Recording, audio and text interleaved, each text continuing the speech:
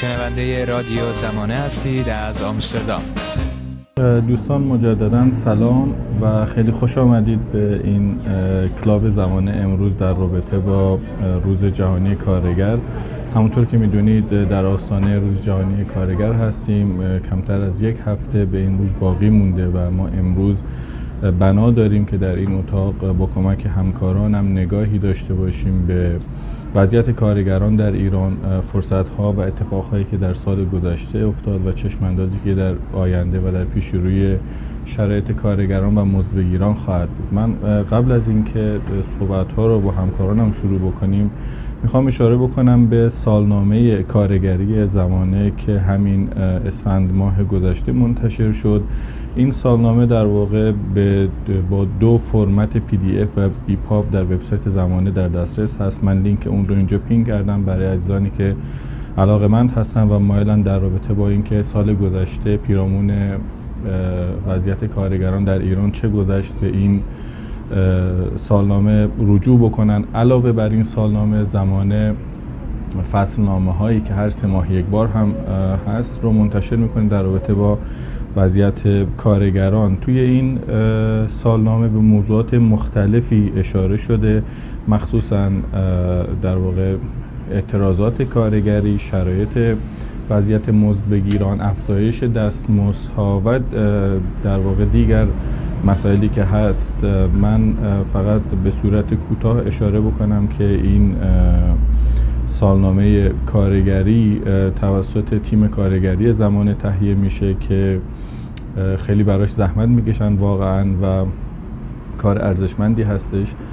ما همونطور که میدونین سال گذشته تقریبا از اواخر فروردین ماه با اعتراضات تشکل‌های صنفی معلمان در سراسر کشور روبرو بودیم که نزدیک به 2 ماه این اعتراضات ادامه پیدا کرد. یکی از گسترده‌ترین اعتراضهای صنفی در سالهای گذشته در ایران بود که در نهایت با سرکوب شدید اعضای کانون صنفی معلمان و دیگر فعالین حوزه‌های مختلف کارگری مانند سندیکای شرکت واحد و یا دیگر افرادی که به صورت مستقل برای حمایت از حقوق کارگران فعالیت می‌کردند، این اعتراضات تا حدی سرکوب شد که همه ما می‌دونیم همچنان بعضی از این چهره‌ها در زندان هستن، مانند رضا شهابی، کیوان مهددی، محمد حبیبی که برای مقطع کوتاهی آزاد شد و دوباره به زندان رفت. به همین خاطر ما سعی می‌کنیم امروز نگاهی به این موضوعات داشته باشیم. طبیعتاً این بحث باز هست و شما هم می‌تونید در اون مشارکت داشته باشید. من ابتدا از همکارم خانم لیلا محمودی عزیز دعوت می‌کنم که صحبت‌های خودشون رو در رابطه با سال گذشته و وضعیت کارگران شروع بکنن و بعد در بخش‌های دیگه‌ای به جنبه‌های مختلف شرایط کارگران خواهیم پرداخت. لیلا جان بفرمایید.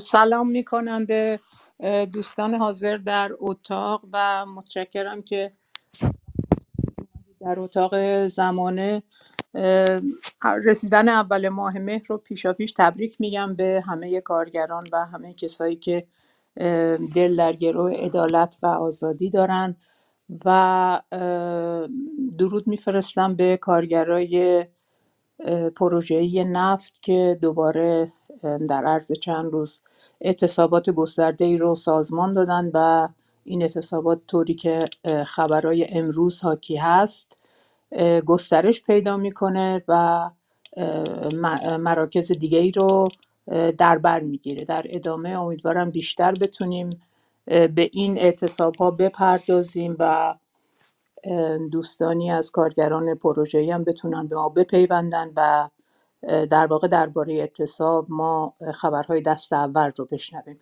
اگر موافق باشید کمی صبر کنیم تا دوستان دیگه‌ای هم برسن، بعد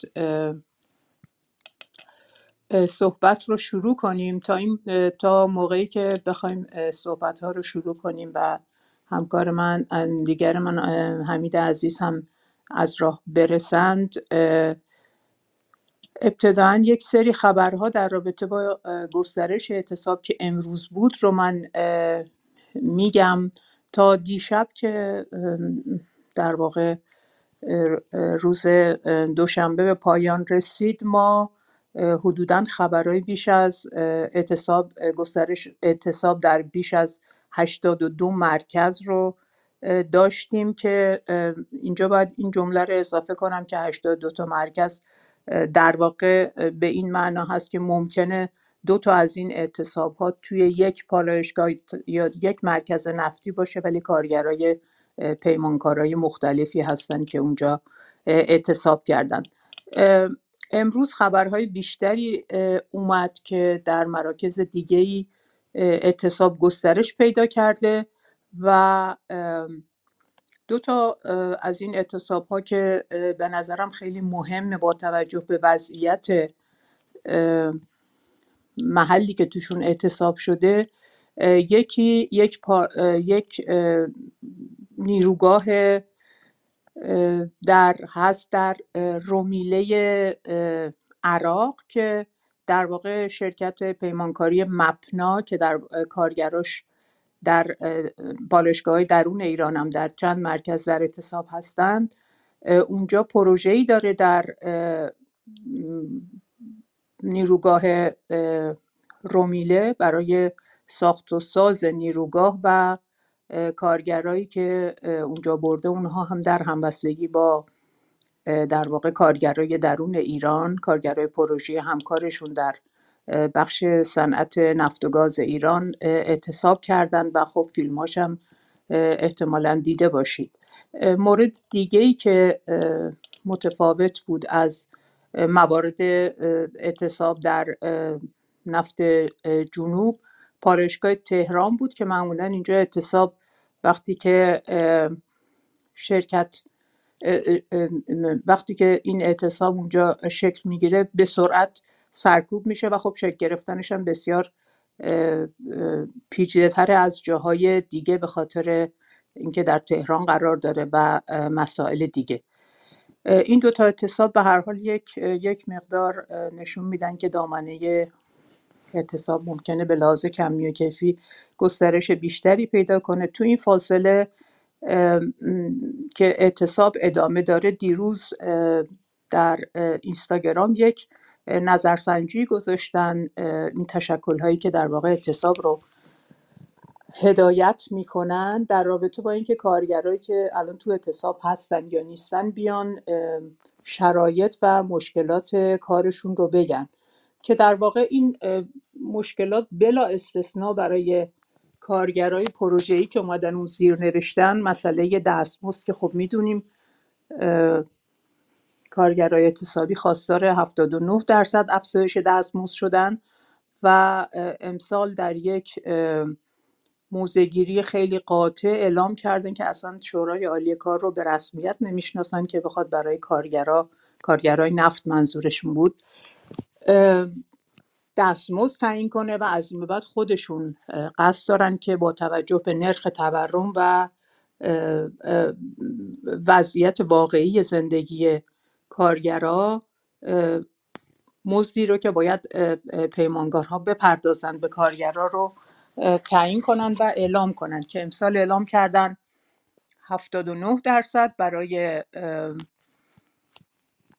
کارگران پروژه‌ای نفت و که اینا اغلب متخصص هستن و کارگرای ساده هم که اونجا به شکل کارگر ساده یا کارگرای خدماتی کار میکنن دستمزدشون نباید از 20 میلیون تومان در ماه کمتر باشه، به گفته کارگرایی که در واقع الان در اعتصاب هستن.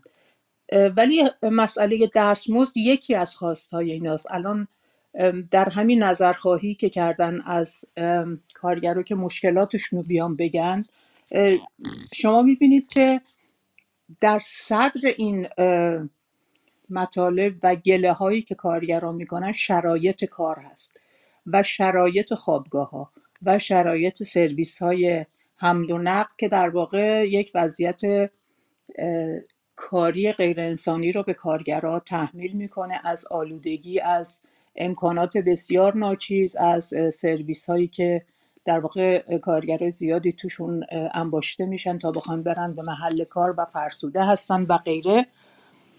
و یک مسئله دیگه هم که در واقع توی مطالبات کارگرها هست و توی کامنت هایی که کارگرها به صورت فردی میدادن روی اینکه مشکلاتشون چی هست، مسئله کاهش ساعت کاره.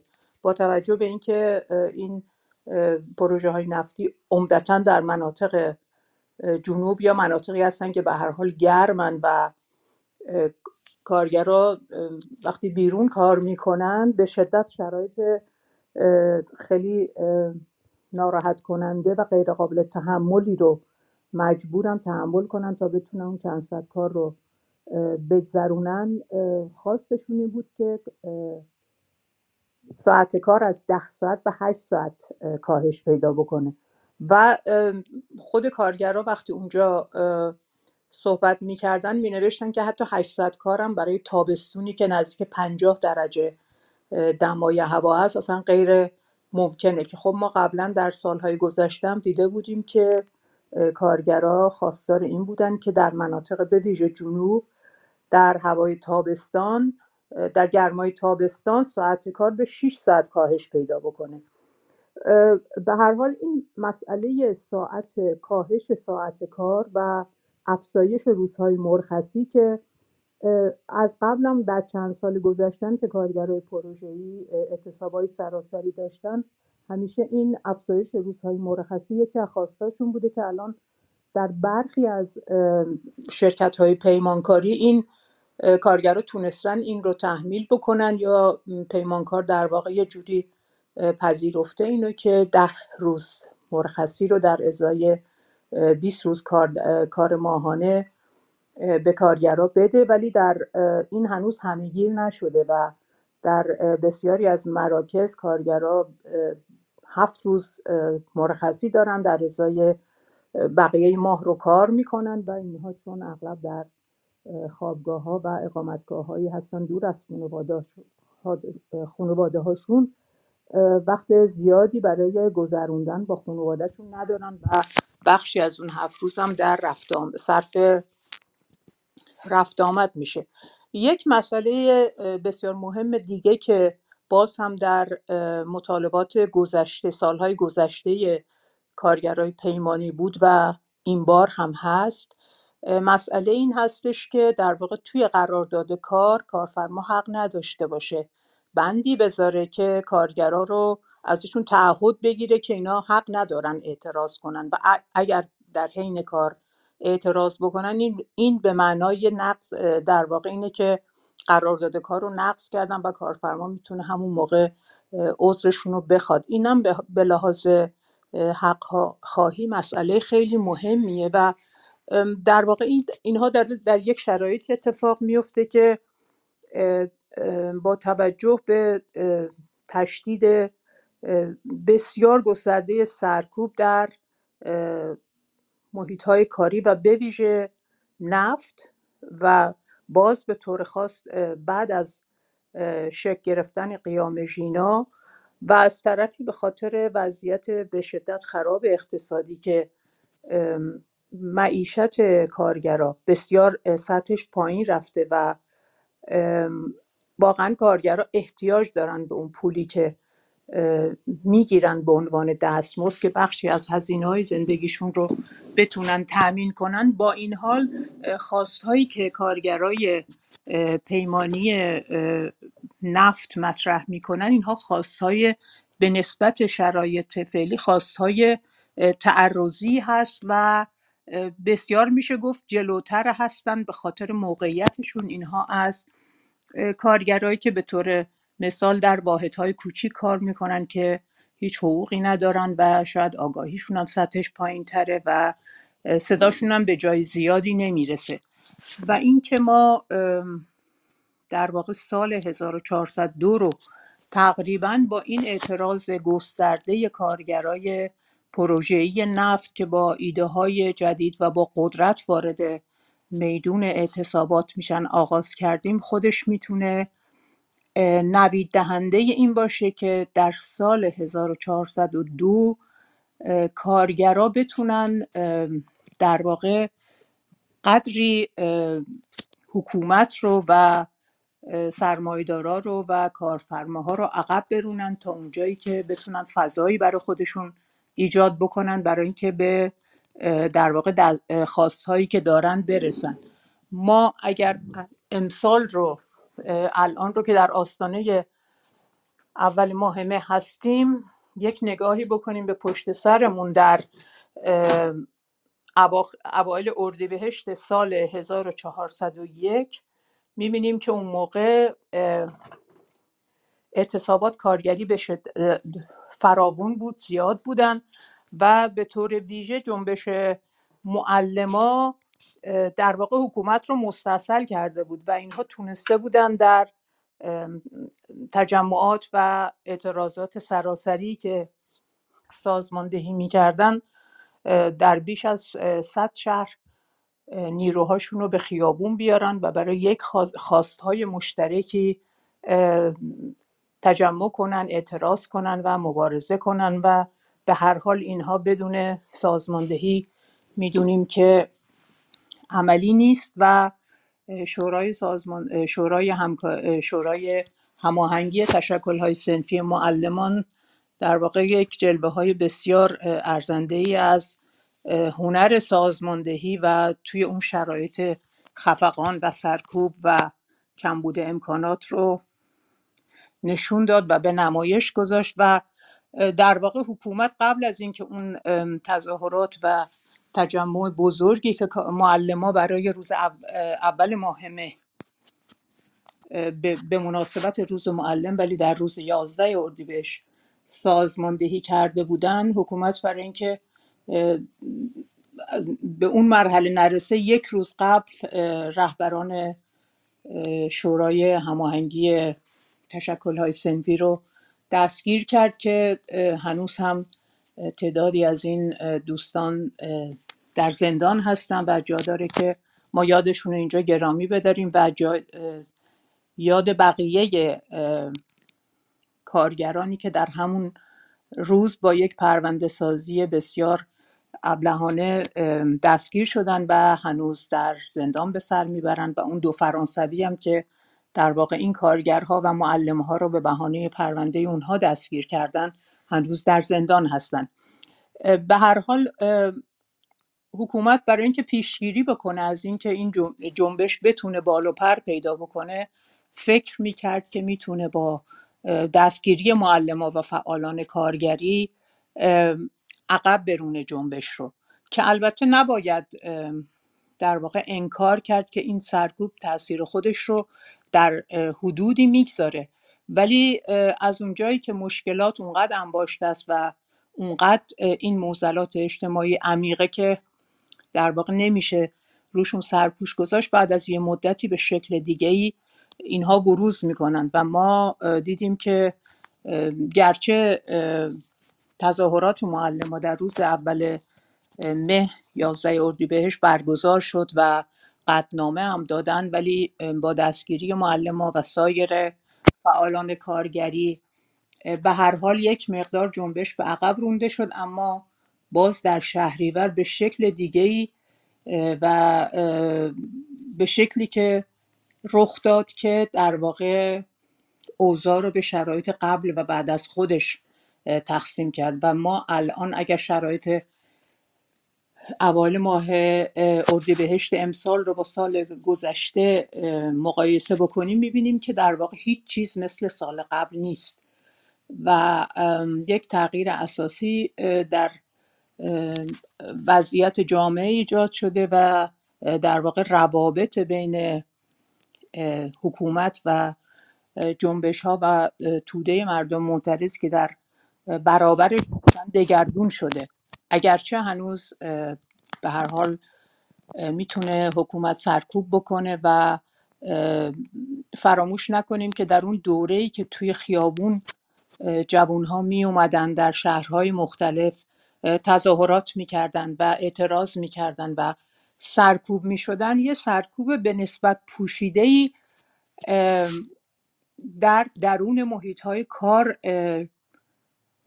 جریان داشت، برای اینکه نیروی کار به عنوان نیروی کار در محل کارش نتونه به این اعتراضات سراسری که توی خیابون هست بپیونده و این تا حدودی هم جواب داد.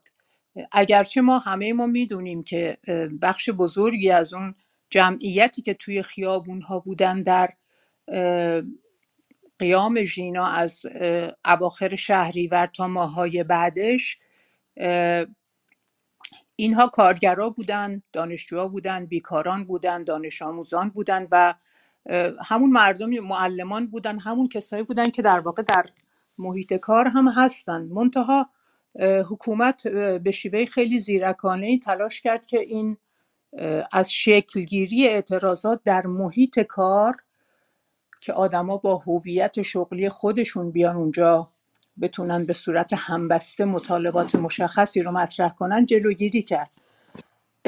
این به طور خاص در رابطه با نفت هم انجام شد، در رابطه با صنعت نفت و در واقع نتیجه این یک مقدار فروکش کردن فعالیت تشکل‌های مستقل نوپایی بودن که در این سالهای گذشته تونسته بودن به رغم سرکوب و فشارهای امنیتی شکل بگیرن، هرچند به طور هسته‌ای. فعالیت اینها کاهش پیدا کرد. در مواردی خب میدونیم که بسیاری از اینها هم دستگیر شدن، اما در کنار این حکومت دوباره تلاش کرد یک سناریوی نخنمایی رو که قبلا در جاهای دیگه در نیشکر هفت تپه، در فولاد اهواز یا مراکز مشابه به کار گرفته بود، اینجا مثلا در نفت هم یا در جاهای دیگه هم به کار بگیره و اون در واقع تبدیل کردن اعتراضات به واسطه یک سری نیروهای نزدیک به حکومت که ظاهراً عدالتخواه هم هستند ولی در چارچوب قانون سعی میکنن که اعتراضاتی بکنن به وضعیت کارگرا که به طور مشخص در رابطه با نفت اگر بخوایم بگیم یک سری اعتراضات هدایت شده رو سعی کردن سازمان بدن که اینا در واقع یک راهی بود برای اینکه اون اعتراضات واقعی سرپوش گذاشته بشه و با پوشش رسانه‌ای که میدن یک جوی هم ایجاد بکنن که گویا میشه هنوز کارگرها دارن اعتراض میکنن ولی کارگرها الان به این نتیجه رسیدن که مثلا اگر کارگرای رسمی نفت میخوان که ماده 10 اجرا بشه دیگه نمیان جلوی مجلس تظاهرات کنن، بلکه نامه می نویسن با آقای رئیسی یا نمیدونم شورای نگهبان یا غیره و غیره. بعد چند تا عکس هم از این کارگرایی که نوشته هایی داشتن در دستشون داشتن به در واقع یه نوع کپی برداری بود از اعتراضات واقعی که کارگرای نفت کرده بودن، ولی این بار این شعارهایی که اینا در دستشون داشتن گرچه در ظاهر همون بود ولی محتواش این بود که آقای ایکس یا حضرت فلان ما خواهش میکنیم که شما به خواستهای ما برسید. این جو یه مدتی به هر حال تونست حکومت غالبش بکنه ولی فکر میکنم که حداقل اعتراضات نفت الان نشون میده که ما داریم این مرحله رو پشت سر میگذاریم. در کنارش خب همه ما میدونیم دیگه بازنشسته ها این روزها و در سالهای گذشته هم یک پای ثابت اعتراضات خیابونی بودن. از فروردین اعتراضات بازنشسته هم دوباره شروع شده و داره گسترش پیدا میکنه.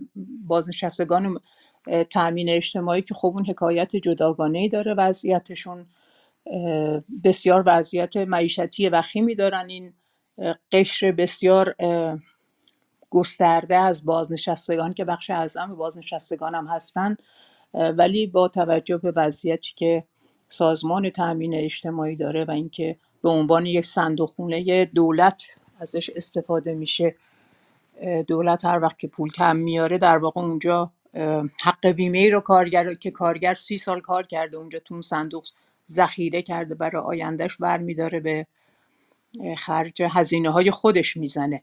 ولی بازنشسته های دیگه هم هستن. فرضاً در شرایط جوریه که ما اگر ببینیم بازنشسته های مخابرات مثلا دیروز در 11 مرکز استان تظاهرات تجمع کرده بودن. خب این بازنشسته ها تعدادشون به نسبت بازنشسته های تامین اجتماعی خیلی کمه.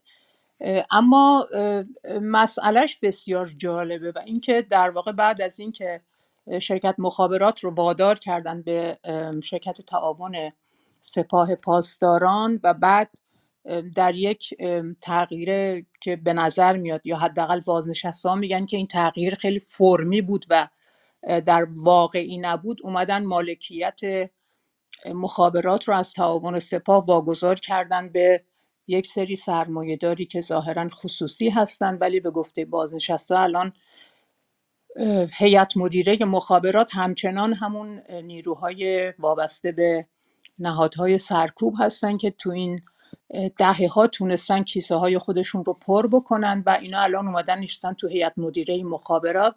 مشکل این بازنشسته‌ها چیه؟ وقتی که این شرکت مخابرات از بنیاد تعاون سپاه ظاهراً واگذاری شد به یه گروه دیگه‌ای، اونجا تعهد کردن قانونی که در واقع مطالبات این کسایی رو که بعداً بازنشسته میشن اینها در واقع مالکان جدید بدن. ولی همین مالکان جدید که به نظر میاد به نوعی هم مالکان قبلی هستن، الان در این حال که همه میدونن، حداقل بازنشسته ها میدونن که اصلا مسئله کمبود نقدینگی و غیره در میان نیست، از اون پرداخت مطالبات 20 ساله بازنشسته ها خودداری میکنن و در این حال بیمه تکمیلی هم که این بازنشسته ها داشتن و الان به هر حال کسی که 65 سال 70 سالشه حتما به یه سری امکانات درمانی نیاز داره بیشتر از حد معمول که اون هم در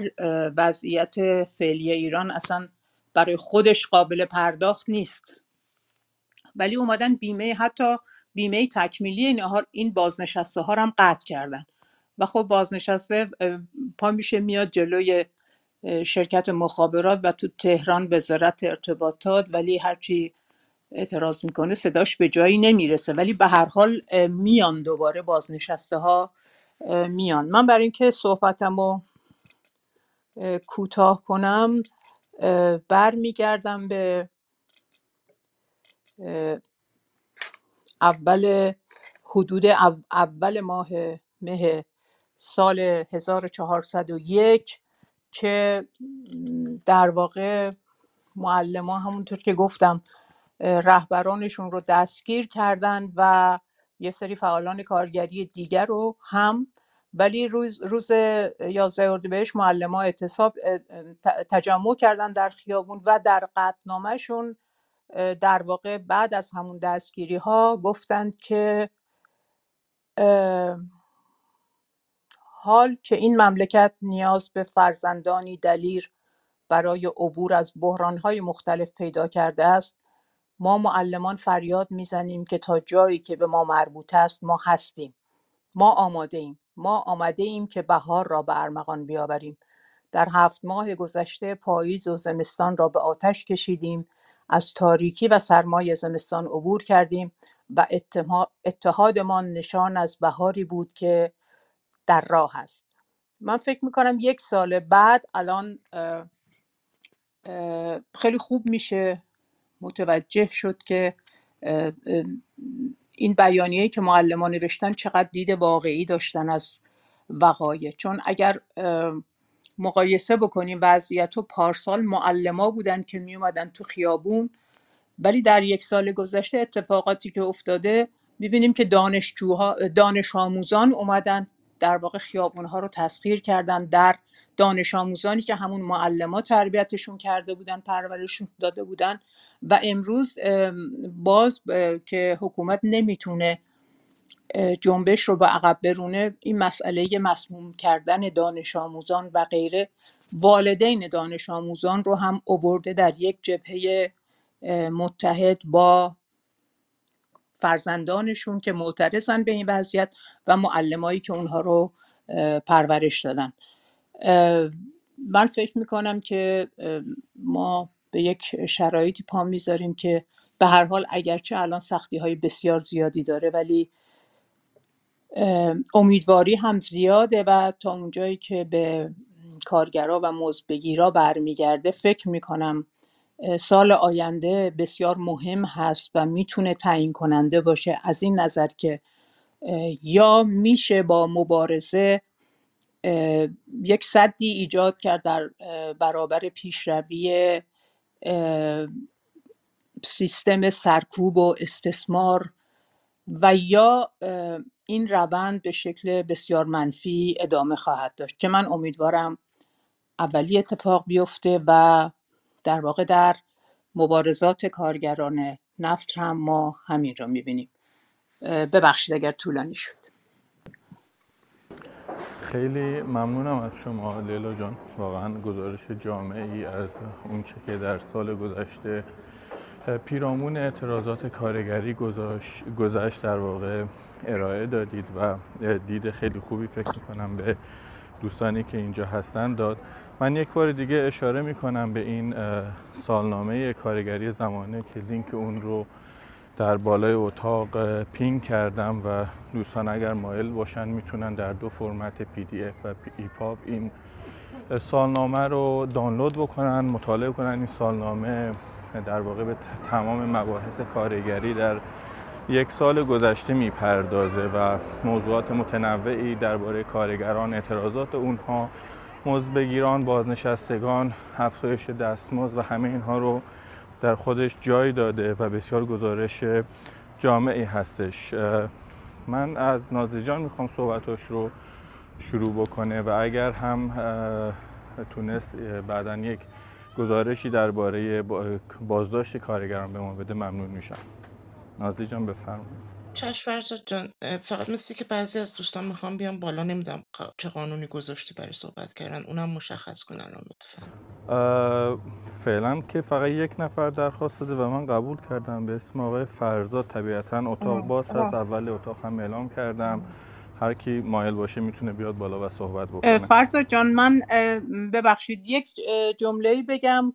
دوست ما امیر هست توی اتاق، ایشون از کارگرای پروژه نفت هستن. به خاطر محدودیت اینترنت که دارن ازشون خواهش میکنم بیان بالا، منم براشون تایید فرستادم بیان و صحبتشون رو بکنن چون ممکنه طول بکشه اینترنتشون قطع بشه. حتما منم براشون دعوت فرستادم، بله. امیدوارم که بتونن. بله تشریف آوردن. آقای امیر بختیاری در خدمت شما هستیم، بفرمایید.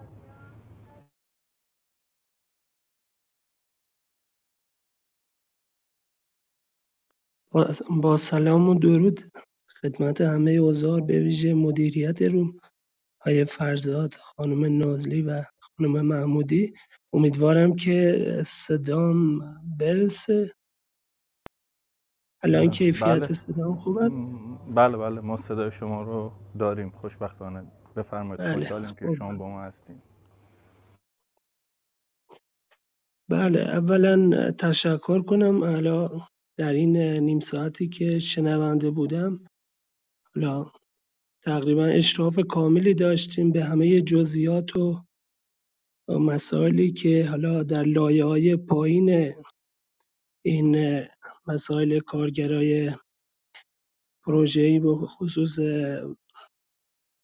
کارگران پروژه‌ای مناطق نفتخیز داشتید تشکر کنم. واقعا نمیدونم جای صحبت زیادی نیست چون به همه مسائلش پرداختید. حالا چند تا مورد در حد کوتاه من اضافه کنم. این از موقعی که حداقل من وارد این منطقه عسلویه شدم تا امروز، از سال 82، خب فراز و فرودهای زیادی داشته از نظر اقتصادی و مزدی و از نظر مسائل کارگری.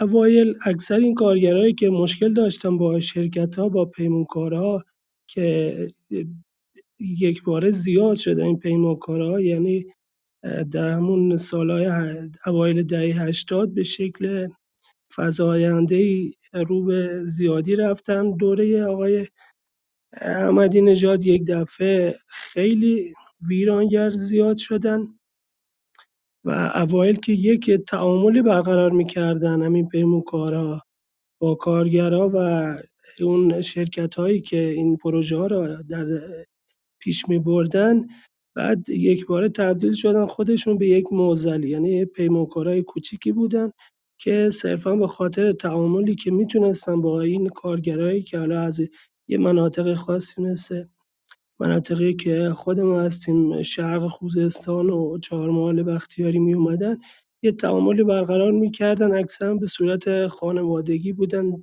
در حد تعداد کم کارگر، ولی یک باره شرایط یه جوری رفت که پای بعضی کسایی که اصلا همون حداقل تجربه و تعامل هم نداشتن به این فضا باز شد و کلا پیمانکارا به خودشون یه مشکلی شدن این وسط. قبل از سال 95 و این سالهای آخر اعتصابات بود، ولی به شکل محدود، به شکل پراکنده که عمدتا اخبارش هم حتی به بیرون درز نمی‌کرد. ولی تو این سالیان حداقل این گوشی‌های هوشمند شبکه اینستاگرام کمک کرد که حداقل مثلا کارگرایی که وجود داشتن در این مناطقیه که حد آشنا بودن با هم یه ارتباطی برقرار کنن، یه گروه‌های تشکیل بدن، حالا یه پیجایی به وجود بیاد این وسط که این فضای اعتصابات و اعتراضات رو یک جوری جلو ببرن. سال اواخر 99 و اوایل سال 1400 که اولین اعتصاب سراسری بود، یعنی کمک کردن خیلی از بچه‌های پروژه شرکت نفت، خب یه خواسته‌هایی داشتن که تا امروز هم برقراره، یعنی خیلی از اون خواسته‌هاشون رسیدگی نشد. بالفرض همون 20 روز کار 10 روز استراحت بعضی پروژه‌ها قبول کردن، ولی اون پروژه‌ها امروز دیگه یا به بهره برداری رسیدن یا تعطیل شدن و پروژه‌های جدید هم زیر بارش نرفته و بعضی پروژه‌ها به صورت 24 روز 6 روز 22 روز 8 روز 25 روز 5 روز و بعضی پروژه‌ها که اصلا به صورت روز شمار قبولت میکنن، میگن 20 روز این حقوق، اگه بیشتر هم وایسادی به عنوان اضافه کار ازت قبول کنی، یعنی داخل یه تله طمعی میندازن این کارگرا رو و بعد کارگرا مجبوره که حالا به خاطر این تورم این شرایط اقتصادی قبول کنه. بعد که اعتراضات سال 1400 تموم شد، خب ما چند تا تجمع هم داشتیم، رفتیم حالا به صورت حضوری تو شهر هفشجان و یک بارم تو شهر فولادشهر اصفهان، یه مناطق خاصی که بیشتر کارگرها هستن این تجمع حضوری هم داشتیم. بعد قرار شد که همکاریام حداقل کسایی که بودن یه هیئتی تشکیل بشه تو فضای مجازی، تو فضای حالا واقعی، که این با واسطه به گوش حالا این هلدینگ‌ها و این وزارتخونه نفت و صنایع برسونه. بعد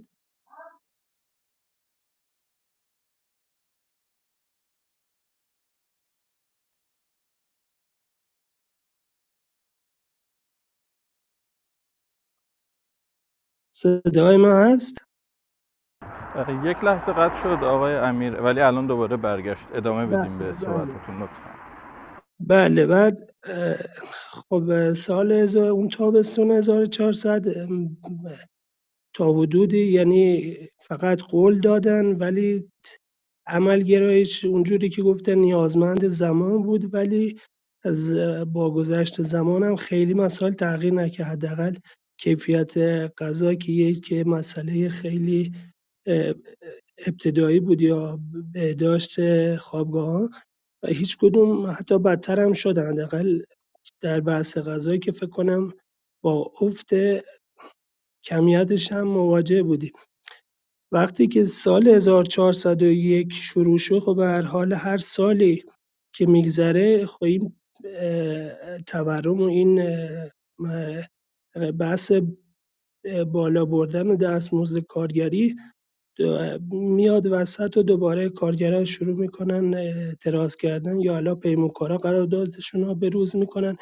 این وسط یه مشکلی که همیشه بین کارگرها و پیمانکارا هست، پیمانکار میاد میگه که من کاری که تحویل گرفتم با قرارداد سال 99 بود با اون مثلا هزینه ها، ولی حالا هنوز روی همون قرارداد هستم. اینی که شما امروز مثلا یه بحث 80% یا 79% حقوق عنوان کردین از مثلا حیطه قدرت مالی ما خارجه. ما قراردادی که بستیم با همون شرایط سال گذشته و همون برآورد هزینه ها بود که خب معمولا از این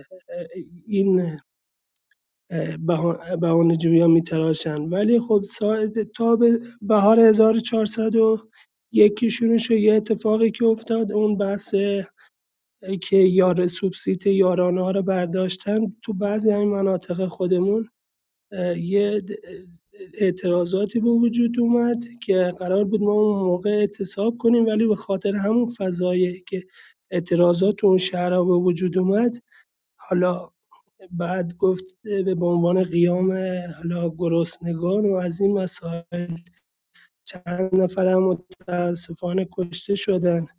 یکیش از همین شهر افشجان بود و یکیش هم از شهر باباهیدر که اتفاقا هر دوتاش هم کارگر بودن و مناطق دیگه. یکم دوباره فضا رو طوری کرد که ما اصلا اعتصابی نکنیم و کلا کسی بحث اعتصاب پیش نکشه. تابستون هم که شد، خب همیشه شرایط توی جنوب ایران یکم سخته به خاطر اینکه نیاز به آب یخ داری. معمولا هم شرکت‌ها میان از همین اهرم آب یخ و غذا استفاده میکنن برای اینکه اعتصاب رو بشکنن. بعد با شروع اون قیام مهر ماه، قیام سراسری زن زندگی آزادی، خب کارگرها خودجوش حالا احساس تکلیف کردن که بیان وسط. از قبل هم بحث بود که پاییزی اعتصابی بکنیم، ولی خب با همپوشانی زمانی پیدا کردن و کلا رفت کنار. دی ما هم که اون کارگرای خود شرکت نفت و شرکت‌های معتبرتر برای اون قانون 10 ماده‌ای و این مسائل اعتصاب کردن. حالا خبراش تا حدودی شاید به بیرون هم اومده باشه، اونم برای اونا ناموفق بود.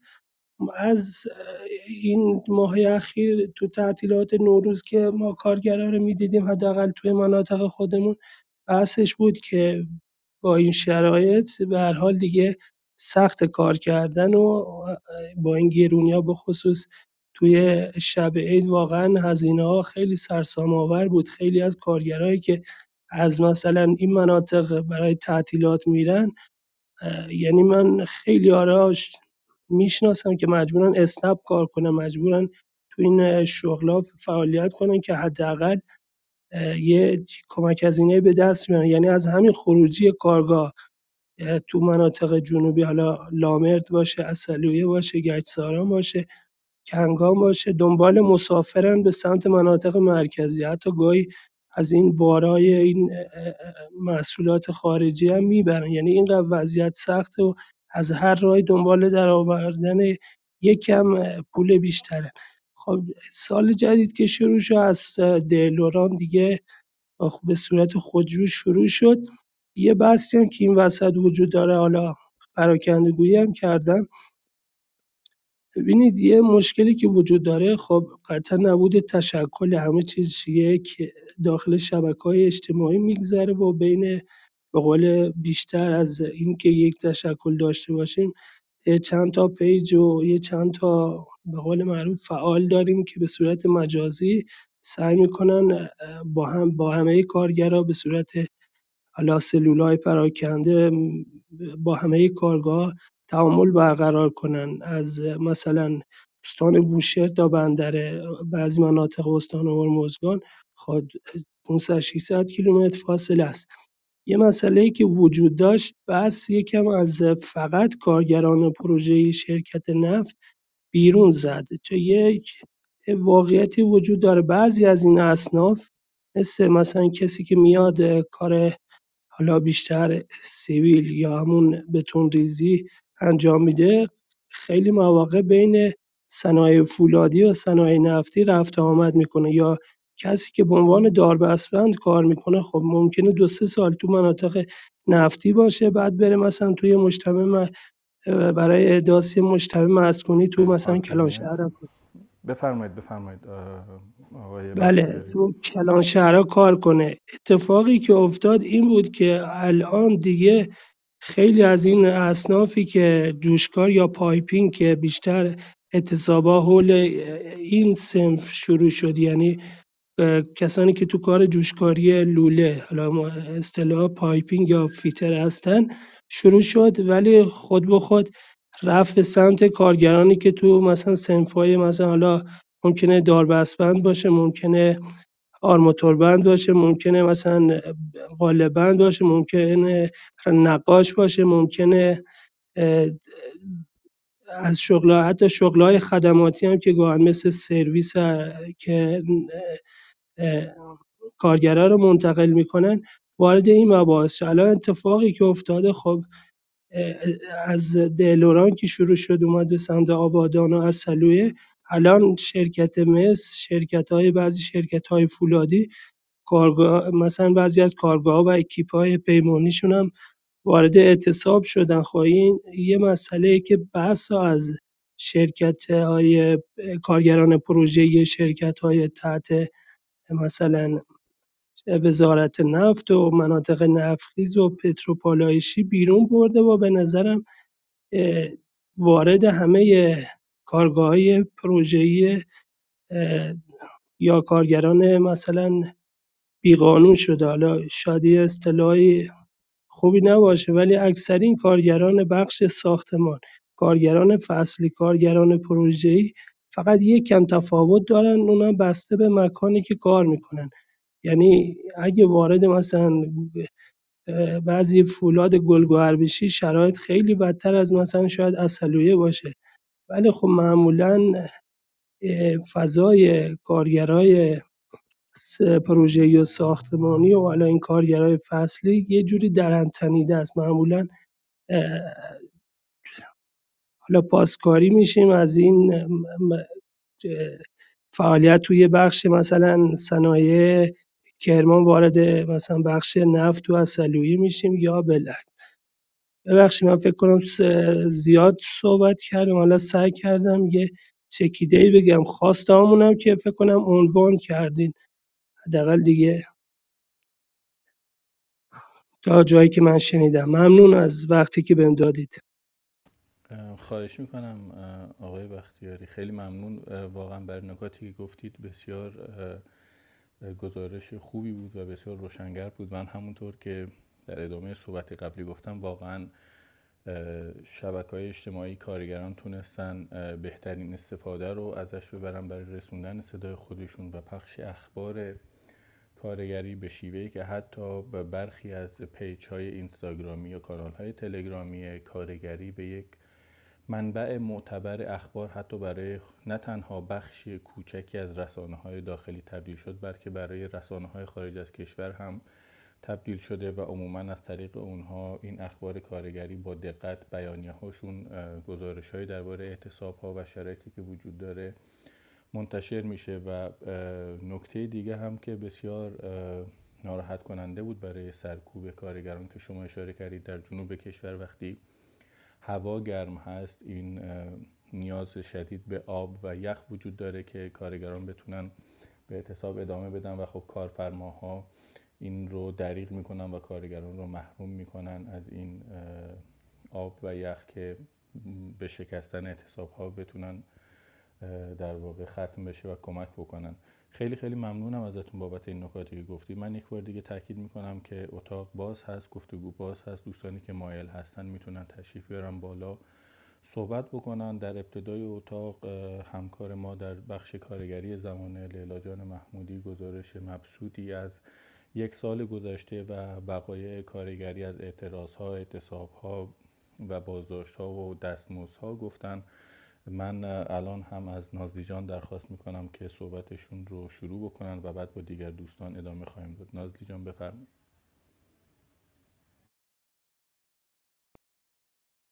سلام همه. با تشکر از امیر عزیز که گزارشی از وضعیت اعتصابای کارگرای پروژه نفت دادن. از لیلا جانم ممنونم. من یه مقدار ابتدا در مورد این مسئله بی‌ثبات‌کاری و وضعیتی که برای کارگرها ایجاد کرده در واقع در ایران، کارگرایی که بیشترشون پروژه‌ای کار میکنن، یه مختصر توضیحاتی میدم. بعد به طور ویژه میخوام ببرم موضوع رو مزیت بی‌ثبات‌کاری زنان در ایران و در آخرم توضیح میدم در مورد در واقع کارگران معلمانی که الان در بازداشت هستن، از جمله کارگران پروژه نفت در زمانی که اعتراضات پس از قتل ژینا برقرار بود امسال، در اصلویه نزدیک 200 نفر بازداشت شدن.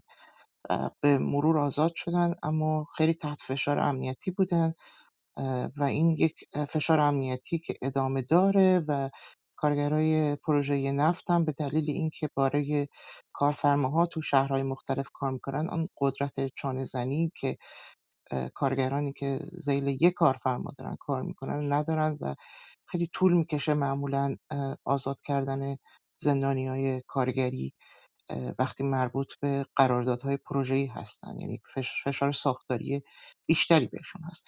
اما چیزی که واقعا در این وضعیت کنونی به نظر من مهمه و دید ماکروی قضیه یه مقدار وضعیت رو بحرانی میکنه، این هستش که تقریبا بالای 95% مزدبگیران و کارگران در ایران الان با قراردادهای موقت کار و این 95% از قول خود شورای اسلامی کار و این سندیکاهای خود نزدیک به حکومته.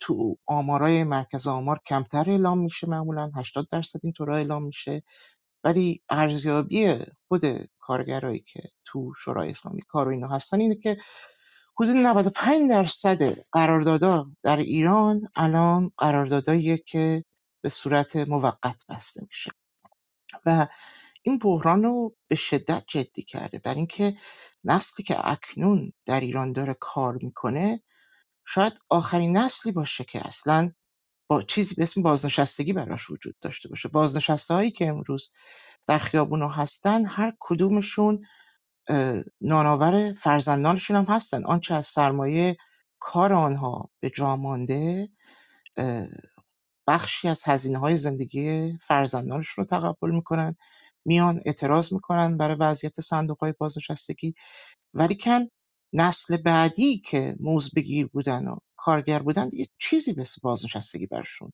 باقی نخواهد موند و این موضوع رو خیلی بغرنج‌تر میکنه در سالهای آتی و این بحرانیه که حداقل دست کم به مجلس هم الان رسیده.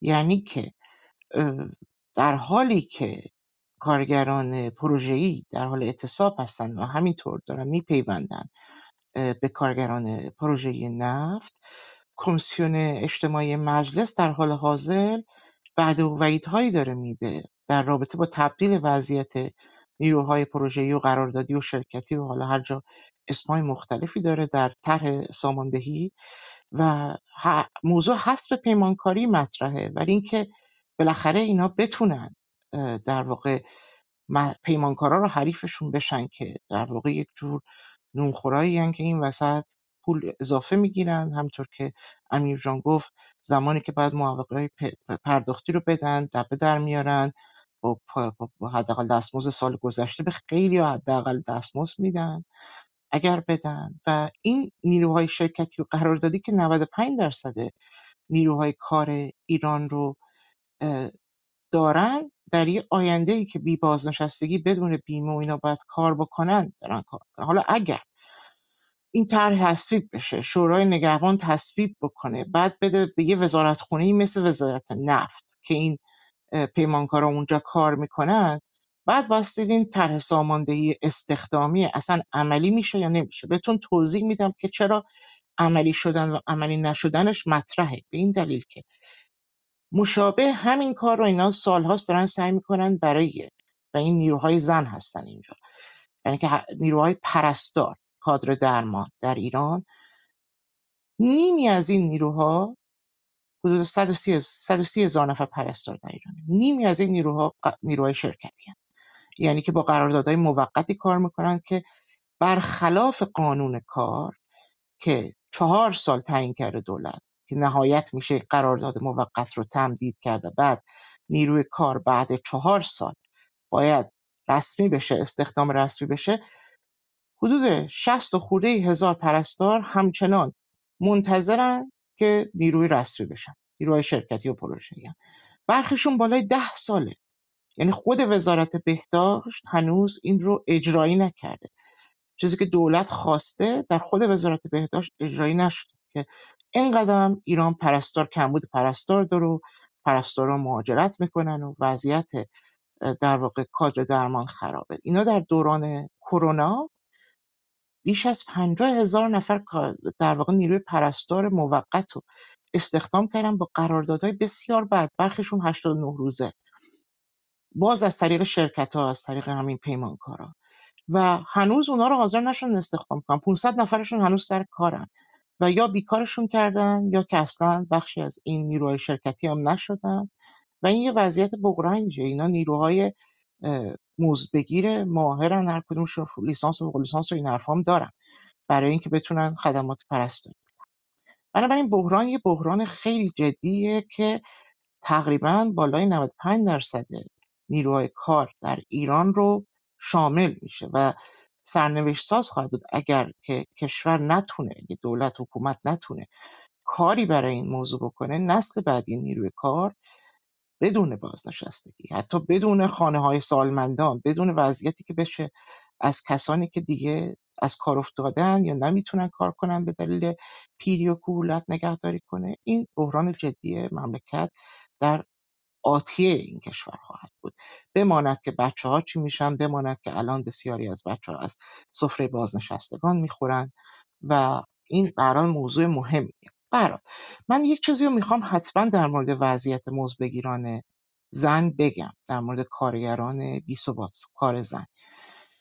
اول از همه که اگر اون عدد 95% رو در مورد نیروهای کار داریم، عدد رسمی نیروهای زنانی که تو ایران کار دارن، مزد بگیرن، ولی نه بخش غیر رسمی هم بیمه و مزایا ندارن و قرارداداشون هم بعضیاشون در واقع وزارت کار ثبت نشده، حدود 58%. تخمین اینه که خیلی بالاتر از اینه، ولی ایران یه وضعیتی داره که از یه سری از این تعریف هایی که سازمان جهانی کار قرار داده واسه که بدونه که در واقع چند نفر جویای کارن و این حرفا، به گونه‌ای استفاده میکنه که این رقم و عددهای زنایی که کار دارن یا کار میکنن خیلی مشمول این نیروهای موقت نمیشه. چیزی که ایران میداره اینه که خب کسی که 8 ساعت کار کنه جویای کار باشه، اینو میبرن تو فعال اقتصادی. و گزارش های فعلی مرکز آمار از پایان سال 97 تا تابستان 1401 که گذشت اینه که 4% تعداد نیروهای کار زنی که کار داشتن و شاغل بودن یا جویای کار بودن کاهش پیدا کرده. همون قبلش هم خیلی کم بود، 17.6% بود، الان رسیده به 13.7%. در واقع توجیه رسمی اینه که کرونا باعث شده که پاندمی اومده و زنها از بازار کار رفتن. واقعیت هم اینه که این زنها وارد بازار کار غیر رسمی شدن، بازار کاری که تو این عدد رقما نمیاد. دوستانی که از زندانها اومدن این چند مدت آزاد شدن، من صحبت کردم با از زندان مرکز اصلاح و تربیت سنندج صحبت کردم، کسی در قم صحبت کردم، در اوین صحبت کردم، چند زندان دیگه. تقریبا همه به شما خواهند گفت که کسایی که در زندان، زنایی که بازداشت شده بودن و در زندان از خیابون گرفته بودن در اعتراضات یا حالا به نحوه دیگه از شبکه‌ها دیده بودن گرفته بودن، بیشتر اینا نیروهای بی‌ثبات کارن. یعنی ناخن‌کارن، تتوکارن، ابرو میذارن، مژه میذارن، در آرایشگاه کار میکنن، در کارگاه‌های کوچک خیاطی میکنن، ماسک دوزی میکنن، کسایی هستن که تو کافی شاپا کار میکنن، فروشندن، دست فروشی میکنن، برخیشون تحصیلات دانشگاهی هم دارن ولی که این وضعیتیه که وضعیت کار برای زناییه که اون ساختار خانواده هسته‌ای که اینا ساخته بودن توش تو گیوم مرد قرار بود نانآور باشه به هم خورده. زنها باید کار کنن ولی کارم براشون نیست و فقط همین کارهای بی‌ثبات‌کاری و قرارداد موقتی و این حرفا هستش که برای زنها اینا فراهم کردن یا وجود داره که بتونه باشه.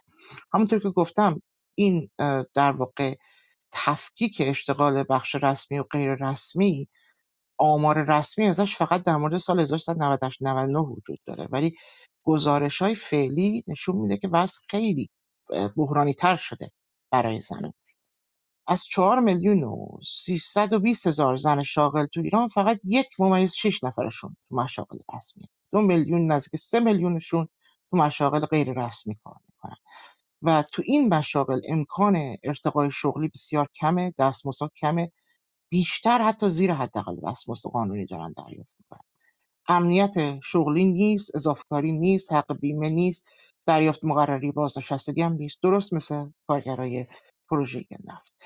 و این موضوع این هم هست که در مورد زن‌ها اینا خیلی هاشون تو واحدهای اقتصادی و کارگاه‌های کوچک زیر 10 نفر کار میکنن که اصلا اینا از زیر شمول قانون کار بیرونن.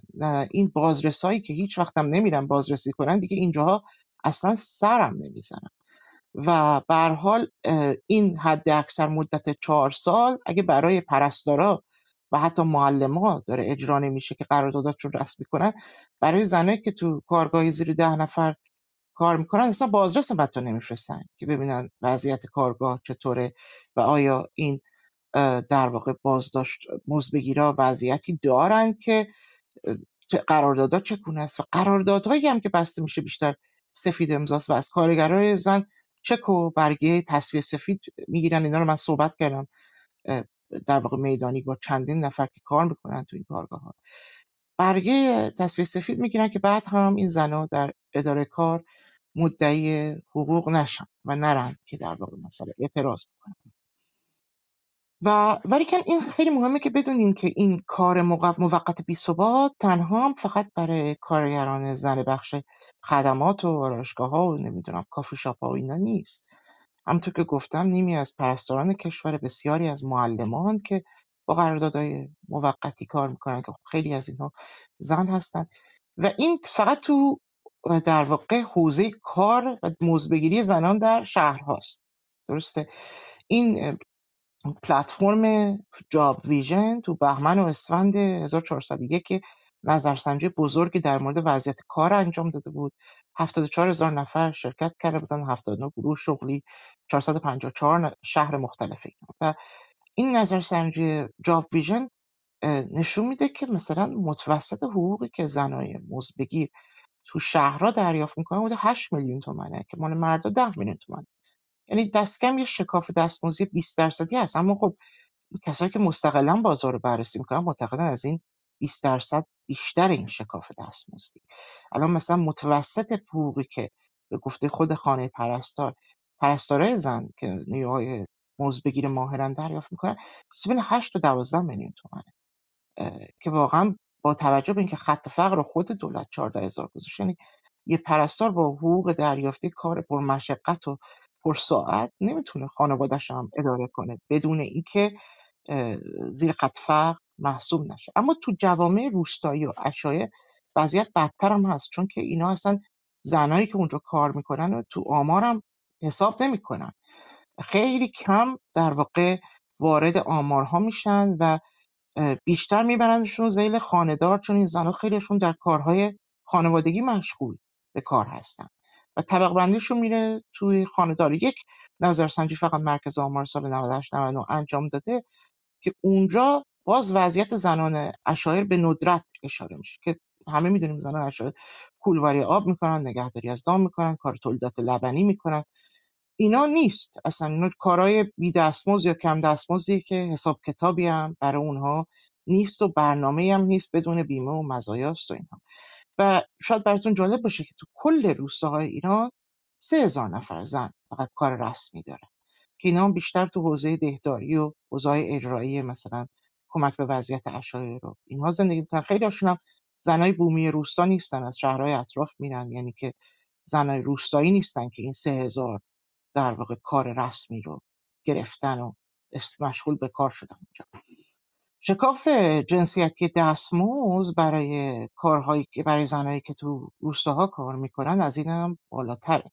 یعنی میرسه به چیزی بوده 30-40% از همین چیزی که رسمی آمار میشه. مثلا یه کارگر زن نشاکار نزدیک به 40% کمتر است کارگر مرد نشاکار دریافت میگیره. میوه چینا هم همینطوره، یعنی حقوقا بیشتر زیر حداقل دستمزد و بیشتر هم در واقع با شکاف دستمزدی خیلی خیلی بالا. این موضوع تا یه حدی بحرانی شد در روستاها که اینا اومدن صندوق‌های بیمه روستا و عشایر رو در واقع وارد وضعیت کردن، یعنی ایجاد کردن این صندوق‌هایی که مثلا بتونه کمک به مشکل بیمه برای زنان بی‌ثبات کار بکنه، مشابه کارهایی که با بیمه‌های تکمیلی و اینا در زمینه بهداشت کردن که واقعا اونم کفافه در واقع مخارج بهداشت و درمانی که در ایران خصوصی سازی شده نمیده برای کارگران زن. ولی این صندوق‌های در واقع روستایی که ایجاد کردن اینا هم خیلی وضعیت بدی داره. صندوق بیمه اجتماعی کشاورزان روستاییان و عشایر که مثلا قراره یه جوری این بحران کار بی دستمزد و یا کار با دستمزد کم زنها رو جبران بکنه، این تا سال 1401 حدود 2.5 میلیون نفر تو این صندوق‌ها عضو بودن، تقریبا نیم میلیونشون فقط زنن. یعنی این وضعیتی هستش که واسه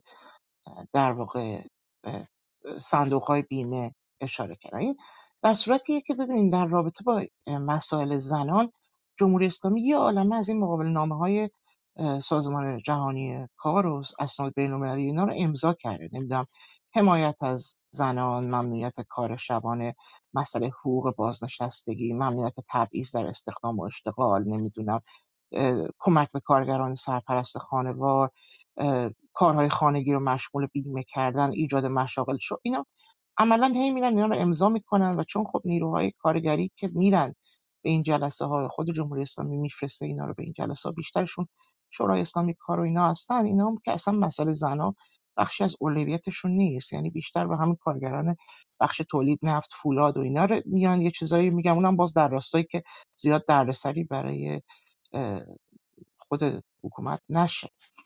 و بنابراین به نظر من مسئله باید تا یه حد زیادی اگر این همبستگی بشه ایجاد بشه. درسته که کارگرای زن خیلیاشون تو کارگاه‌های زیر 10 نفر دارن کار میکنن یا تو کافی شاپن یا ناخن‌کارن یا فلانن، ولی که با توجه به اینکه وضعیت مشابهی با کارگران پروژه‌ای دارن در همه جا، کارگرانی که الان به اعتصاب پیوستن و مستقیم با تولید ارتباط دارن، این بدون داشتن کارفرمای مشخص سازماندهی کارگران زن واسه هر کاری بسیار دشوار خواهد بود و الگوهایی که کارگرای پروژه نفت الان دارن استفاده میکنن شاید الگوهای خوبی باشه که بعدها بشه برای سازماندهی کارگران بی‌ثبات کار زن هم کاری کرد، چون به این نسل‌های آینده این کارگران مجبورن رو پای خودشون بیستن.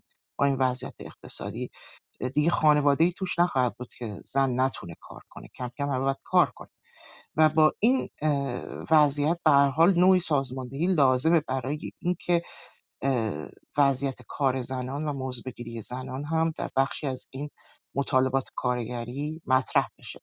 من فقط بگم که چون بیشتر من تمرکزمو کردم رو کارگاه کوچک، اینو هم بگم که زنایی که سرمایه اجتماعی دارن، طبقه میانی بیشتر رو پایینن، رفتن دانشگاه خصوصی یا جایی که الان این روزا دانشگاه دولتی بیشتر مال پولداراست، دانشگاه خصوصی که بیشتر بچهای طبقه میانی پایین یا بچهای کارگران میرن، اینها هم وضعیت بازار کارشون اصلا خوب نیست و همینا هم تو زندان خیلی هاشون بودن که داشتن توی مترو دست فروشی میکردن یا کارهایی میکردن که اصلا ارتباطی به تحصیلاتشون نداشته.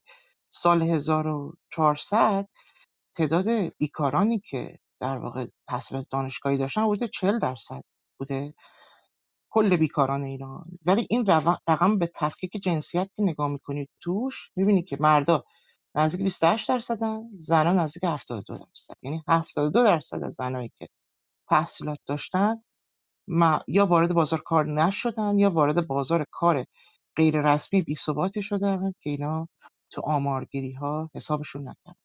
فرزاد جان، من یه لیستی از زندانی ها هم آماده کردم، شما بگو، بعد اگه کسی مون من میگم دیگه، چون که به هر حال ما یک عالمه کارگر و مزدگیر و معلم و اینا در زندان الان داریم که دقیقا برای همین مطالبات صنفی در زندان هستن، چیزی که باید حق و حقوقشون بشه. حرف من تمام.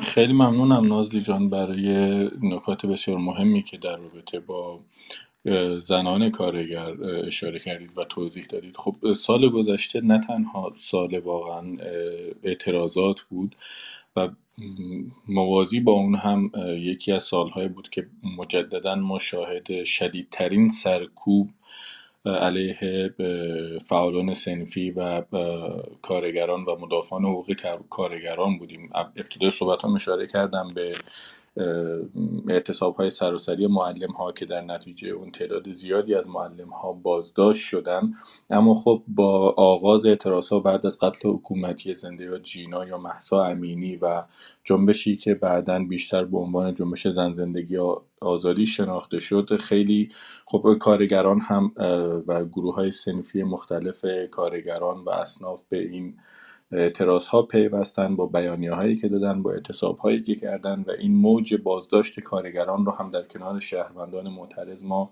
شاهد بودیم. برای مثال کارگران پیمانی نفت که در همبستگی با معترضان 2 روز اعتصاب کردند، با تهدیدها و تهدید به بازداشت روبرو شدن. تا جایی که میدونیم حداقل در اون مقطع 250 کارگر پیمانی نفت و گاز در واقع بعد از اعتصاب 18 مهر ماه بازداشت شدن که خب یک بازداشت گسترده رو ما در اینجا شاهد بودیم. حالا تهدیدهای دیگه هم وجود داشت، مانند تهدید به اخراج، که این تهدیدها تازه علاوه بر این بازداشت‌ها و صدور احکام علیه برخی از این کارگران یا تعویق دستمزدهایی که برای اونها در نظر می‌گرفتن با عنوان فشار حداکثری بر کارگران. ما در رابطه با معلمان هم همین رو در بعد از اون سرکوبی که در ماه‌های آخر فروردین تا اواسط خرداد ماه سال گذشته شاهد بودیم، بعد از آغاز این جنبش اعتراضی زن زندگی آزادی هم به ویژه بیشتر شاهدش بودیم، مخصوصاً که این بازداشت‌ها فقط محدود به معلم ها و فعالین صنفی معلمان نبود، چون به نوعی این بار همونطور که لیلا جان هم کامل اشاره کردن، دانش آموزانی که زیر دست این معلم ها پرورش یافته بودن به اعتراض ها پیوستن. هم در اعتراضات اولیه بهار شاهد بودیم که در حمایت از معلم ها اعتراض کردن و بعدا هم در جریان خیزش زن زندگی آزادی اعتراض کردن. ما حتی شاهد بازداشت دانش آموزان و کودکان هم بودیم که بسیار شرایط رو نگران کننده تر میکرد. توی آبان ماه سال گذشته شورای صنفی معلمان یک فراخوان برای اعتصاب سراسری در اعتراض به ورود نیروهای نظامی و امنیتی به مدارس و سرکوب و که در مواردی هم به کشتن چند دانش آموز ختم شد داد که خب باز هم نیروهای امنیتی تعداد دیگه از فعالین صنفی معلمان رو در همین زمینه بازداشت کردن و ما حداقل میدونیم که سال گذشته جدا از بازداشت 3 معلم در جریان اعتراضها به دست نیروهای امنیتی و به واسطه تیراندازی اونها کشته شدن. رسول حدادی در زنجان، عرفان کاکایی در شهر جوانرود و عبدالرحمن بختیاری در شهر سقز.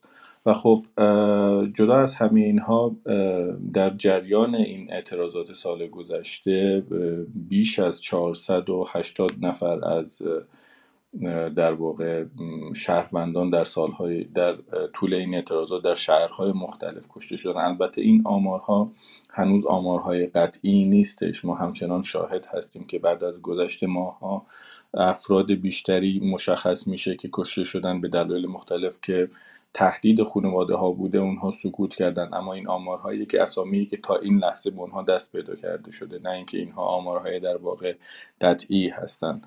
اما خب در حقیقت من چون معلم ها بیشترین بازداشتی ها رو داشتن، من دوست دارم که به اسامی اشاره بکنم، چون تنها چند اسم بیشتر در رسانه ها شاید شنیده شده و بقیه حتی برای ادای احترام هم که شده خوبه که اسمی از اونها برده بشه. آقای اسکندر لطفی، مسعود نیکخواه، مسعود فرخیخته، سجاد هاشمی نژاد، محمد رمضانی، حامد سعیدی، علی حسین شمایلی، کیومرث بازئی، سید احمد تقوی، مولود ساسلی، عزیز ساسلی، آریان عبداللهزاده، لیلا عباسی، جعفر بلدخانی، خوات مظفری، حمید رحیمی، محمد کریم زمانی، محمد عارف جهانگیری، شهرام آزموده، افسانه ربیعی، رضا شریفه، لطیف روزیخواه، سهیلا خالدی، شیوا مفاخری، حمید مجیری، علی آمری، طیبه نظری، مسعود کردپور، ژیلا خیر، بابک نعمتزاده، محمد حسن داوودی، ساناز شوهانی، کامیل فتاحی، جمشید مظفری، سهیلا زالبیگی، کبرا جباری، عبدالله سفری، معین زرگانی، حمید رحمتی، اسماعیل رحمتپور، میلاد ربیعی، عرفان کهزاد، سعید ملایی، نیلوفر فتحی، پیروز نامی، وریا قادری، محسن عمار مراغی، صفا ملکی، بهرام یعقوبی و محمود ملاکی در واقع تعدادی از معلم هایی بودند که در سال گذشته بازداشت شدن. البته تعدادی از این عزیزان با قید وثیقه آزاد شدن یا شامل عفو شدن، ولی تعدادی از اونها نه. و جا داره بگم که این اسامی همه اسامی نیستن و اسامی بیشتری از معلم ها بازداشت شدن. و علاوه بر معلم ها ما نه تنها فعالین کارگری زیادی رو داشتیم، مخصوصا از سندیکای اتوبوسرانی مانند آقای رضا شهابی، داوود رضوی یا یدالله بهاری که راننده تاکسی از و فعالین کارگری هستند. ما از کارگران پیمانی نفت هم تعداد زیادی رو داشتیم که بازداشت شدن. برخی از اونها همچنان وضعیت پروندهشون مشخص نیست و تعداد محدودی از اونها به صورت موقت و با قید وثیقه از زندان آزاد شدن. تعدادی از کارگران در واقع مستقل رو هم داشتیم که اونها هم بازداشت شدن، برای مثال فرشید مرادی، علی شاپوری و حسن سلحشور. از مدافعان کارگران هم ما بازداشتی های زیادی رو داشتیم، مانند آنیشا اسداللهی و همسرش کیوان مهتدی که کیوان مهتدی همچنان در زندان هست و با حکم 6 سال زندان متاسفانه روبرو شده. خانم آنیشا اسداللهی رو تازگی دوباره بابت تفهیم اتهام به دادگاه احضار کرده بودند در ماه گذشته. سعید شیرزاد بوده، سپیده سالاروند، ندا ناجی، سمانه اصغری که خوشبختانه دیروز ایشون بعد از 7 ماه آزاد شدن، لیلا منصور، آمنه زمانی، امیر چمنی، ویرا اکبرزاده و لاله محمدی. اینها هم مجموعه دیگه از در حقیقت فعالین مدافع و حامی حقوق کارگران از جمله کودکان و زنان کارگر بودند که هنوز تعدادی از این عزیزان در بازداشت به سر میبرند و حداقل 440 کارگر هم در شرکت‌های مختلفی مانند شرکت‌های داروسازی، کنتورسازی و غیره به واسطه در واقع کمبود مواد اولیه به صورت مقطعی از کار اخراج شدن که این هم خودش به نوعی شرایط کارگران رو بسیار سخت‌تر کرده. و در پایان هم من جا داره اشاره بکنم به بازداشت روزنامه نگاران در طی سال گذشته و بعد از مخصوصاً آغاز خیزش زن زندگی آزادی که هنوز تعدادی از این روزنامه نگاران مانند نیلوفر حامدی و الهه محمدی در زندان به سر میبرند. اما خب بر اساس اون چه که گزارشگران بدون مرز و کمیته حفاظت از روزنامه نگاران اعلام کرد، در طی یک سال گذشته حداقل بیش از 65 روزنامه نگار بازداشت و زندانی شدن که همونطور که گفتم برخی از اونها شامل عفو شدن، برخی به صورت موقت به قید وثیقه آزاد شدن. اما تعدادی هم مانند این دو روزنامه نگاری که مشخصاً درباره قتل حکومتی مهسا امینی به صورت میدانی گزارشگری کردن در زندان به سر میبرند. اینها به صورت خلاصه در حقیقت شرایطی بود از سرکوب و بازداشت فعالین صنفی و کارگری و کارگران. فقط من کوتاه به برخی احکام سنگینی هم که علیه کارگران صادر شده. اشاره بکنم برای مثال آقای جعفر ابراهیمی که فعال صنفی و عضو کانون صنفی معلمان تهران هستند به 4 سال و 6 ماه حبس به اتهام اجتماع و تبانی علیه امنیت ملی و 1 سال هم به دلیل اتهام فعالیت تبلیغ علیه نظام محکوم شدن. آقای رسول بداقی که عضو هیئت مدیره کانون صنفی اسلام شهر هستند به 4 سال و 6 ماه زندان به خاطر اتهام اجتماع و تبانی علیه امنیت ملی و 1 سال هم بابت اتهام فعالیت تبلیغ علیه نظام محکوم شدند.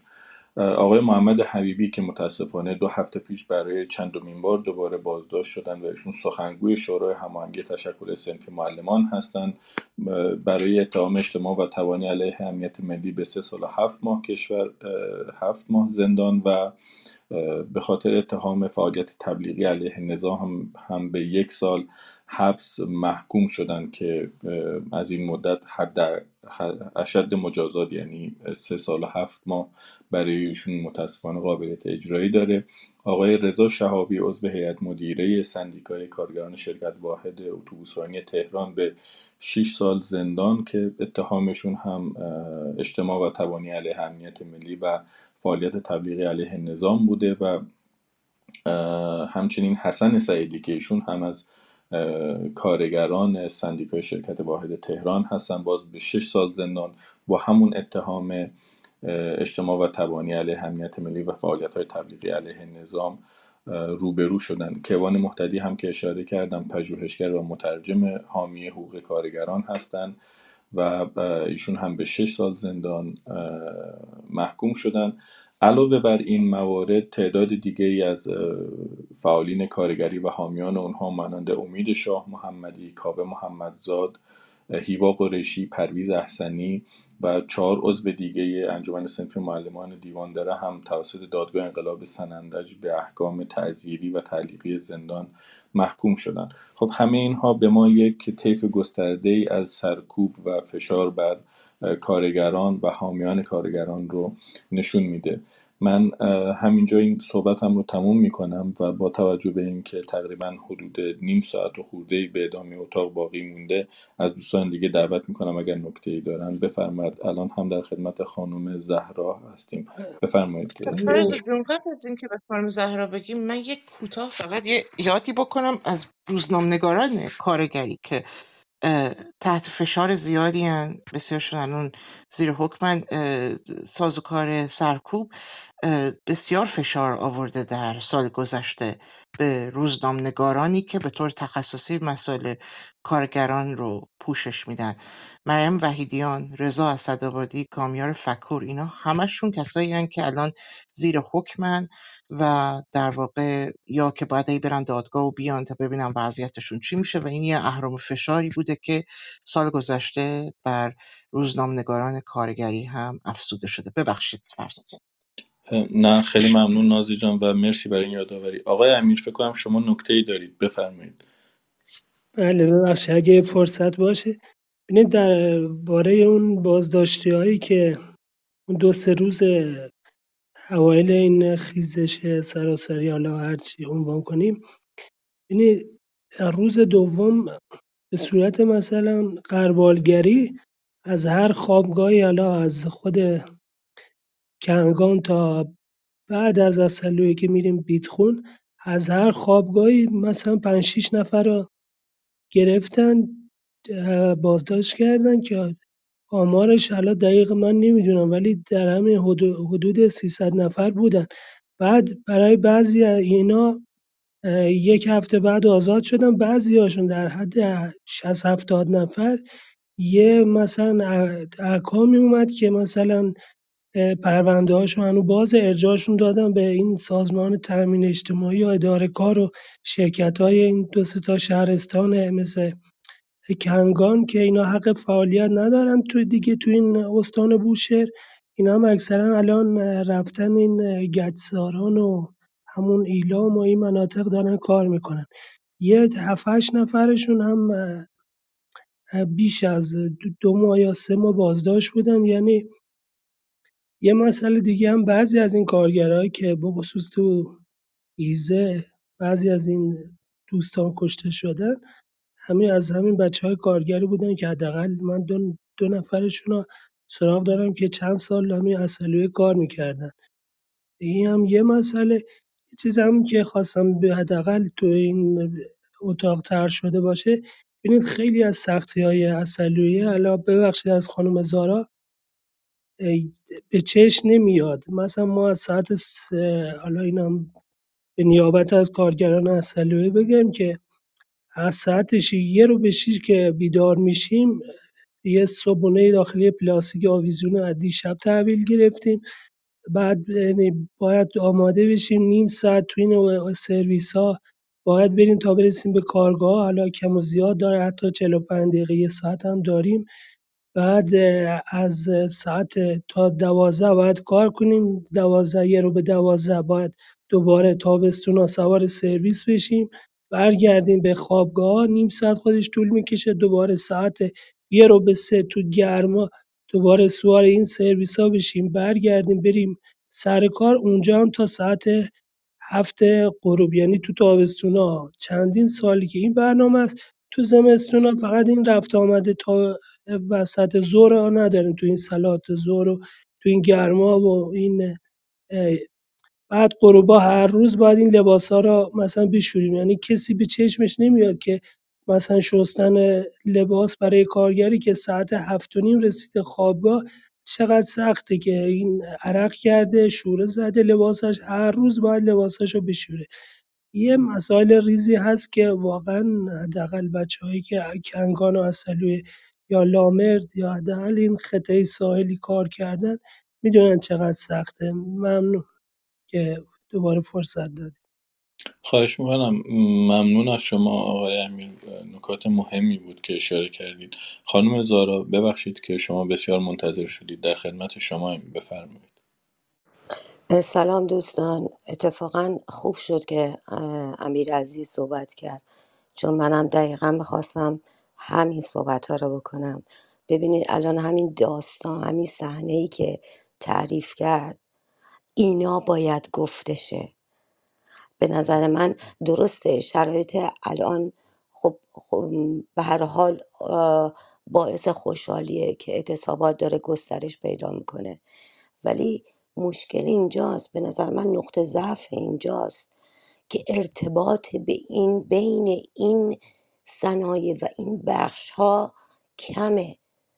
ببینین الان مخابرات، برق، اینور اونور، هر جا میبینی خواسته های خودش رو که به درستی اعلام میکنن، ولی گوشه این نمیزنه. یعنی این عمومیت نداره در حمایت، در اعلام همدردی با مثلا پروژه فلان، با پیوستن اعلام حداقل حمایت که اشاره کنن به خواسته های بخش های دیگر. به نظر من یه مقدارم برمیگرده به ضعف و کمکاری همین اعتصابیون. الان همین داستانی که ایشون الان اشاره کرد چرا نباید بشه تو یک فیلم های کوتاه مشخصاً بگه درد من چیه، شرایط کار من چیه، و این دست میبره ارتباط قوی تری برقرار میکنه، مراجعه کردن به جامعه. الان من چه نیازی دارم که اعتصابم رو ادامه بدم؟ ما راه دیگه ای نداریم به غیر از این که به هم وصل بشیم و داستانها و وقایع واقعی زندگیمون رو گویا کنیم. تو چیز فیلم های کوتاه کوتاه کوتاه اینا رابطه انسانی برقرار میکنه. ما باید مراجعه کنیم به نهادها، کمیته ها، انجمنها، دانشجویی، نمیدونم معلمین محلی، کمیته های محلی. اینا باید دقیقاً بدونن که توی کارگر تو چه شرایطی داری زندگی میکنی و نیاز داری به حمایت. من بعد از این جریان چیز فقط شنیدم کامیوندارا اعلام حمایت کردن. به نظر من باید بره جامعه به اونجا که اعتصابهای حمایتی بکنه و باید دست برد. ما راه دیگه ای نداریم به غیر از این که از جامعه بخوایم که کمک کنیم. ما باید به هم، یعنی موفقیت این اعتصابا گسترش اونه و گسترش اون اعلام در درجه اول اعلام حمایت از این اعتصاب هست. مردم باید بدونن که تو چه شرایطی داری اعتصاب میکنی، زندگی چجوریه، صبح بلند میشی چجوری بلند میشی، کجا باید بری، چی کار باید بکنی، با چه چیزایی درگیری، شب به قول تو برمیگردی باید لباس خیس بشوری. اینا گفته هایی که باید گفت، دست برد به هم دیگه و پیوند داد جامعه رو با هم دیگه. یه زلزله میشه مردم میریزن کمک میکنن. الان این هر روز شما یه زلزله است و اینا باید مطرح شه، بیان بشه، نه فقط یه اطلاعیه که خواسته های ما اینه 79% فلان، نمیدونم 10 روز تعطیلی 20 روز کار. اینا کافی نیست. همین داستان ها، همین تصویر زندگی تو، اینا باید توی میدیای اجتماعی مطرح شه که دست ببره تو قلبای آدما رو نشون بده همدردن. اینم من درد مشترک دارم، باید ازش حمایت کنم، باید بره جزو بندهایی از اعتصابیون در بخش‌های دیگه جامعه به عنوان حمایت در درجه اول و بریم به سمت اعتصاب‌های حمایتی. گسترش این اعتصابات میتونه زندگی تو رو زیر رو کنه، راه دیگه ای نداریم. مرسی، واقعا اتاق بسیار خوبی بود. ممنونم از برگزار کننده ها، صحبت های بسیار جالب بود. شاید بگم اولین کلاب هاسی بود که من واقعا برام مفید بود و لذت بردم. ممنونم، زنده باشین همه. خیلی متشکرم از شما خانم زارا و مرسی برای نکاتی که گفتید. من همکار دیگه‌مون حمید مافی عزیز هم به اتاق اضافه شدن، از ایشون هم خواهش میکنم که صحبت و نکات خودشون رو در رابطه با سال گذشته، وقایع سال گذشته کارگران ایران و همچنین چشمانداز آینده به نظرشون چطور خواهد بود بگن و بعد سراغ بقیه دوستان هم خواهیم رفت. حمید جان بفرمایید. فرزاد جان، من سلام میگم به تو و همه حاضران در اتاق. اجازه بده من اول بشنوم. من عذر میخوام، واقعا دیر رسیدم، بعد دیرتر در خدمت خواهم بود. ببخشید. بسیار عالی حمید جان، خواهش میکنم. تقریبا من فقط برای اینکه شما اطلاع پیدا کنید، لیلا جان گزارش جامعی در ابتدا ارائه دادن از اعتراض ها و اعتصاب های کارگری در واقع و شرایط دستمزد ها. نازلی هم در رابطه با وضعیت زنان کارگر صحبت کردن و آقای امیر هم که در واقع توضیحات بسیار دقیقی در رابطه با اعتصابات کارگری در سالهای گذشته تا همین الان ارائه دادن و شرایط سخت کارگران که باهاش روبرو هستن. اینها مواردی بود که تا الان بحث شد. من هم در رابطه با سرکوب کارگران و بازداشت‌ها سعی کردم کوتاه صحبت بکنم. من از آقای فرامرز قربانی خواهش می‌کنم که صحبتاشون رو بگن کوتاه و بعد من امیر رشیدی عزیز رو دعوت می‌کنم که در رابطه با شبکه‌های اجتماعی هم برای ما نکاتی رو بگن. بفرمایید آقای قربانی. سلام دارم خدمت شما و سایر حضار در اتاق. خیلی ممنون که این وقت رو به من دادی. نکات خیلی مفید و ارائه شد به نظر من. به علاوه این که فقط من یه نکته رو به آمار دوستان عزیز که خیلی آمار خوبی دادن، هم شما در رابطه با دستگیری ها و هم خانم نازلی، اینکه ما حداقل به اندازه یک کشور در حاشیه خلیج فارس ما کودک کار داریم، چیزی که خود جمهوری اسلامی میگه ما 7 میلیون کودک کار داریم. بعدش مثلا وقتی روزنامه اعتماد از وسطهای خرداد تا نیمه های مرداد اشاره میکنه 9 نفر خودسوزی میکنن و میگه فقط بر اثر فشار اقتصادی و وضعیت بد نبود کار و بالاخره وضعیت بدی که در قرار گرفتن. بلافاصله چند روز بعدش روزنامه ایلنا اعلام میکنه 2 تا کارگر دیگه در ایلام خودسوزی کردن. بازم همون بحث رو تکرار میکنه که به دلیل نبود وضعیت اقتصادی درست و تأمین کار و افق ناروشن دچار این حادثه شدن و دست به خودکشی زدن. چنین عمل وحشتناک. من خواستم اینو بگم در رابطه با نکته‌ای که آیه امیر اضافه کردن. من 10 سال در پتروشیمی‌های اورو، آمونیاک و پلی‌اتیلن سنگین و نیروگاه‌های مال کرمانشاه و بعد ارومیه و یزد و اینا به عنوان تکنسین برق و ابزار دقیق کار کردم. ولی در حال حاضر اینجا وقتی در سوئد هستم، یکی از اعضای فعال اتحادیه کمونال هستم که مسئول مراقبت از محلهای کارگری هستم. یعنی که مثلا ما هر یک ماه 3 ماه یه بار کل بازدید و با یکی از نماینده های کارفرما من انجام میدم که چه مشکلاتی هست، اگه لامپی سوخته، اگه وسایل کمک های اولیه و ایمنی و اینا نداره، به علاوه اینکه چه امکاناتی مثلا درست نشده برای کارگرا که باید سریع فراهم بشه و اگه در عرض 14 روز فراهم نشه اخطار داده میشه به کارفرما و بالاخره برخورد میشه، باعث خسارت و صورت.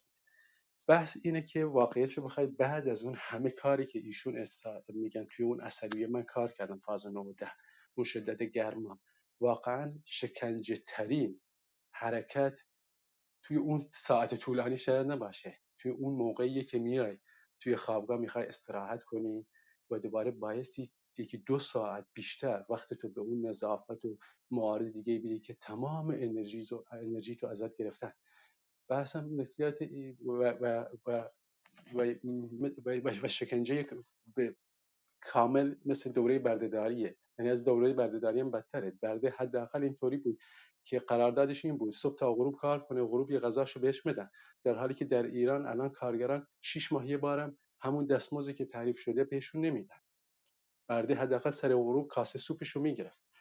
ولی بحثم اینه که اگه کارگران فارغ از اون دستمزدی که یا مثلا 10 روز مرخصی که میگن، دو بخش زندگیشون که 20 روزه در اون محل کار زندگی میکنن، در اون محل و در اون خوابگاه زندگی میکنن و به نظر من بایستی سر اون مسائل ایمنی خودشون از اینجا شروع میشه. وقتی تاریخ مبارزات طبقه کارگری مثلا در کشورهای اسکاندیناوی یا جاهای دیگر رو میخونی، از سر مسائل ریز خودشون و و اساسی، شاید به ریز ولی اساسی، که این که من در اینجا وقتی زندگی میکنم و 2 بخش از عمرم رو اینجا 20 روز میگذرونم، چرا بایستی وضعیت آب، وضعیت گرمایش و سرمایی، وضعیت استراحت و اینکه چرا نباید فشارهایی رو به کارفرما ایجاد کرد که در خوابگاه هایی که بالا بر 400 نفر، 300 نفر، 500 نفر زندگی دارن چند دستگاه ماشین خوشکن و لباسشویی اینا قرار داده میشه. اینا اگه کارگرها خودشون واحد بندی کنن، نماینده هایی رو استخدام کنن، از اینجا حرکت شروع میشه برای سازماندهی طبقه کارگر از سر اون چیزهایی که نمیتونن و برخورد شدید باهاشون بکنن، چیز واقعی و عینی. و وقتی این کارا صورت میگیره در آن واحد امتیازش به کارگرها برمیگرده، کارگر بیشتر از هر موقع راغب میشه که خودشو متشکل کنه. معمولا کارگر از سر شور و هیجان اعتراض نمیکنه، از سر منفعت زندگی و شخصیش اعتراض میکنه. و اگه فعالین کارگری یا فعالین میدانی بتونن از سر اون موقعیتی که کارگر اونجا هست برن به دنبال اون خواسته ها، رغبت بیشتر کارگران در متشکل شدن و در کنار هم قرار دادن. نه اینکه مثلا دستمزد چیز مهمی نیست، در حالی که یا مثلا اعتراضات دیگه که صورت گرفته مهم نیست، اونا خیلی هم مهم و خیلی پایه‌ایه. ولی بایستی از اینجا شروع کنه که کارگر رو فوراً در آن واحد دید اون دستاوردی که وجود داره و چطور سازمانش داد. اینو نبایستی به این مختص کنیم که سالی یه بار یه استراز گسترده صورت میگیره، بعد مثلا سر دستمزدها حالا اون موقع یه توافق کوتاه میاد، بعد به یه بخش کوتاهشون کوچیکشون یه خواسته های دستمزدی رو تعلق میگیره، بقیه ول میشن دوباره. من خواستم فقط این نکات رو اشاره کنم که چطور میشه از اون تجربیاتی که کارگران اروپا داشتن و الان هم چطور دخالت کردن در وضعیت اقتصادی، اجتماعی، سیاسی و فرهنگی جامعه و چطور تونستن کارفرماها رو کنار بزنن و این جنگ همچنان ادامه داره و هر روز کارفرما فشار میاره یه دستاوردی رو از کارگر بگیره، کارگر باید این جنگ رو ادامه بده، اون خواسته رو یه قدم کارفرما رو عقب بزنه. بحث اینه که باید اون فعالین میدانی سر اون آن واحد تمرکز کنن و اونو پیش ببرن. و الا من میدونم 3 اصل اساسی برای طبقه کارگر در روز پیدایشش وجود داشت: یکی افزایش دستمزد، یکی کاهش ساعت کاره، یکی تشکله. ولی من فکر میکنم بدون تشکر نه افزایش دستمزدی صورت میگیره نه کاهش ساعت کاری. خیلی ممنون که این وقت به من داد. خیلی متشکرم از شما آقای قربانی. امیر رشیدی عزیز همراه ما هستن. خیلی ممنونم امیر جان که دعوت من رو قبول کردی. من میخواستم مشخصا از شما در رابطه با وضعیت شبکه‌های اجتماعی و خبرهای کارگری بپرسم. آقای امیر تو صحبتاشون اشاره کردن به این که شبکه‌های اجتماعی خیلی نقش موثری داشتن در رابطه با در واقع اطلاع رسانی درباره کارگران و ارتباط اونها با هم دیگه، مخصوصا درباره اعتصاب‌ها. استقبال از در حقیقت خبرهای کارگری چطور هست به نظر شما؟ آیا این خبرها چقدر بازتاب داده میشه و دیده میشه؟ طبیعتا هیچ آمار مشخصی وجود نداره، اما در واقع مشاهدات شما چی میگه در این زمینه، مخصوصا که الان میبینیم برخی از پیج های کارگری یا در واقع پیج های صنفی به محلی برای پیگیری اخبار اونها تبدیل شده. سلام، خیلی ممنونم. سلام میکنم به شما و همه دوستان دیگه. تشکر میکنم از فرصتی که به من دادین. من اول این توضیح بدم که چیزایی که من میگم بیشتر در سطح مشاهدات، واسه اینکه من همیشه تاکید میکنم برای تحلیل اطلاع در شبکه‌های اجتماعی واقعا نیاز به یک چشم مسلح هست و چیزهای بیش از مشاهدات. بحث کارگری در شبکه‌های اجتماعی انعکاس داره، منتها خیلی مهمه که بهش توجه بکنیم به چه شکلی انعکاس پیدا میکنه. مثلا شما اگه همین الان ترندهای ایران فقط و فقط مربوط به داخل کشور ایران رو در توییتر ببینین، هشتگ اعتصاب سراسری ترند نهم ایران هستش. پس به نظر میادش که موضوع اعتصاب چیزی که حالا به هر حال برمیگرده به حوزه کارگری و همه انتظار دارن که کارگرها حتما اعتصاب بکنن و کاری بکنن، حداقل از نظر کاربران در توییتر موضوعی هستش که براشون مسئله است و راجبش حرف میزنن و از این هشتگ به کرات استفاده میکنن. اما اگر که شما یک مقداری وارد عمق ماجرا بشین و ببینین که توییت هایی که داره با استفاده از این هشتگ پست میشه چه توییت هایی هست، بعضا میتونین متوجه بشین که در موارد خیلی زیادی کارگر و اعتصاب و خواسته های کارگرها خیلی محلی از اعراب نداره برای کسانی که دارن از این هشتگ استفاده میکنن. خیلی هاشون تلاش میکنن چون دیدن که این ترند شده، بنابراین فکر میکنن اگه از این هشتگ استفاده بکنن موضوع دیگری که میخوان در موردش حرف بزنن امکان این رو داره که بیشتر دیده بشه. بنابراین شما خیلی زیاد میبینین که ما اصطلاحاً به این میگیم هایجک کردن هشتگ، یعنی دزدیدن هشتگ. خیلی میبینین که در واقع به جای اینکه به اون خواسته ها و به اون مواردی که مد نظر کارگرها هست برای اینکه زندگی بهتر و شرایط بهتری داشته باشن توجه بشه، برعکس داره سعی میشه از این فرصتی که به وجود میاد، از این توجهی که داره به موضوعات مربوط به کارگرها در شبکه‌های اجتماعی میشه استفاده بشه به نفع اون ایده ها یا حالا اون مواردی که میخوان مطرح بکنن. از طرف دیگه اگه شما حساب‌هایی که برخی از حساب‌هایی که اخبار حوزه کارگری رو پوشش میدن مشاهده بکنین، مثلا فرض بفرمایید که حساب اتحادیه آزاد کارگران ایران که حالا من دقیقاً نمیدونم واقعا مربوط به چه قسمتی از جنبش کارگری میشه، ولی به عنوان یه نمونه فقط عرض میکنم خدمتتون. اگه اونو مشاهده بکنیم مثلا نزدیک 3600 تا بیشتر فالوور نداره و اخبار اعتصابات رو که پوشش میده واقعا مثلا تعداد ریتوییت هاش، پخش اخبارش، دیدن ویدیوهاش یا عکساش واقعا میانگینش فکر نمی کنم بیشتر از مثلا ریتوییت ها که عمدتا زیر 15 تا میزان دیده شدن ویدیوها و توییت ها هم نهایتا مثلا به 140-150 تا بیشتر نمیرسه.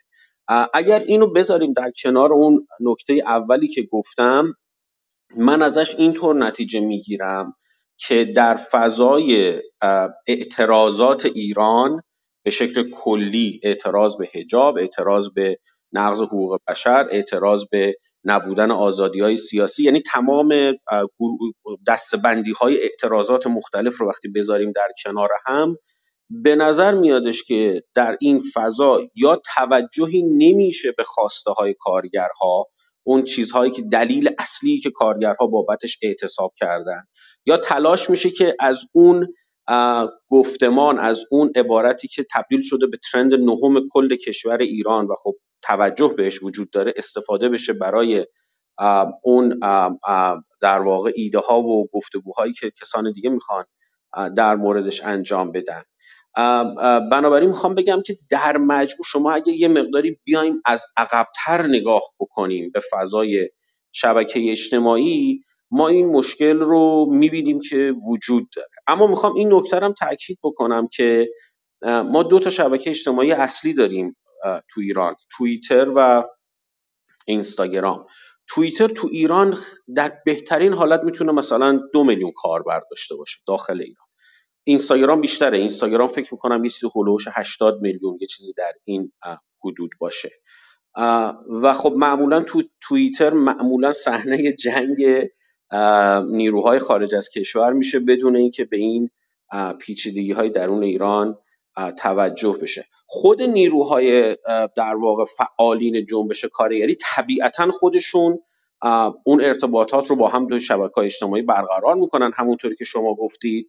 منتها اینطوری تصور کنید که ما داریم راجع به یک مثلا جنگل صحبت میکنیم با شبکه اجتماعی به مثابه جنگل که توش درخت‌های متفاوتی وجود داره. شما زمانی که وارد میشین، اگه مثلا 200 تا درخت جلوتون سرو باشه، نمیتونید نتیجه بگیرید که تمام درخت‌های توی این جنگل سرو هستش. بنابراین اون گروهی که دارن خواسته های کارگرا رو میبرن جلو و در واقع شبکه فعالین کارگری میشه، طبیعتا دارن از این فضا استفاده میکنن برای گفتن حرفاشون، برای ارتباط برقرار کردن.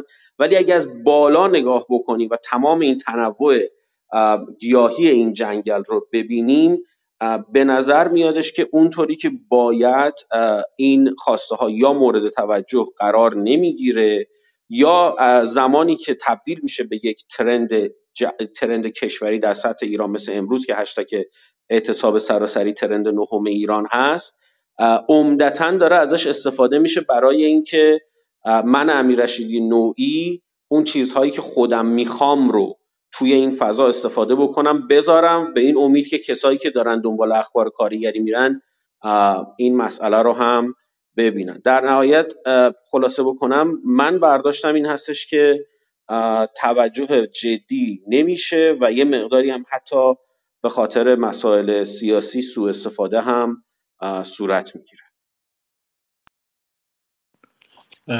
امیر جان، خیلی متشکرم از شما برای این مواردی که گفتید، واقعا خیلی روشنگر و کمک کننده بود و امیدواریم که کم کم اهمیت به مسائل کارگری و اخبار کارگری در سوشال مدیا در میان این بیشتر جنگ و دعواهایی که مخصوصا در شبکه‌های اجتماعی وجود داره بیشتر بشه. ما تقریبا حدود 11 دقیقه تا پایان اتاق داریم، برای همین بخش آخر رو از حمید عزیز خواهش میکنم اگر الان آماده هستن صحبتاشون رو بگن. حمید جان. من دوباره سلام، صدام میشنوید؟ بله بفرمایید. مرسی از این توضیحات امیر. من اگر بخوام از همین نقطه شروع بکنم که حالا ما عملا در چند سال اخیر به طور ویژه از در واقع به ویژه سال 1401 یک گرایشی رو میبینیم در بخشی از نیروی داخل گیومه اپوزیسیون راست میخواهد بار در واقع خواسته های خودش رو بر دوش کارگران سوار بکنه، در عین حال که خودش همانند در واقع رژیم حاکم در ایران دشمن طبقه کارگر هست به لحاظ سیاست‌های اقتصادی. و خب این عملاً در اون جغرافیای سیاسی ایران یا در اون عرصه سیاسی ایران به نوعی کارگران و مطالبات کارگران رو تبدیل کرده است به ابزاری برای سوء استفاده برخی از نیروهای سیاسی چه در داخل ایران چه در خارج از ایران، و این عملاً یک فضایی رو هم خواسته یا ناخواسته برای حکومت ایجاد کرده که فشار بیشتری رو یا سرکوب شدیدتری رو تحمیل بکند بر طبقه کارگر در ایران. با این توضیح که من وقتی درباره طبقه کارگر در ایران حرف میزنم تنها کارگرانی که دارن به کارخونه میرن میان یا کارگران بخش خدمات و کشاورزی نیست. ما در سالهای اخیر از دهه در واقع 70 به بعد، میانه دهه 70 به بعد و هرچی اومدیم جلوتر شدیدتر شده، با نیروی کاری روبرویم که عملاً فضای کار مشخصی نداره. به تعبیر حکومت کارگر غیر رسمیه، ولی کارگر بی ثبات کاریه که ممکنه امروز شغل داشته باشه فردا نداشته باشه، امروز دست فروشه فردا باربره، پس فردا کارگر ساختمانیه و در این چرخه مدام در حال گردشه. ما رد اینها رو در خیزش‌های جاری ایران هم خیلی پررنگ دیدیم، چه در دی 96 چه در آبان 98 و چه در قیام ژینا. به نوعی اگر جغرافیای اعتراضات و جغرافیای سرکوب و حتی 4 جان عزیزی که حکومت گرفت با اعدام رو نگاه بکنید، کارگر بودن به معنای واقعی کلمه، کارگران به حاشیه رانده شده که حالا یا در کافه کار میکرد یا میوه فروش بود یا در یک مرغداری کار میکرد.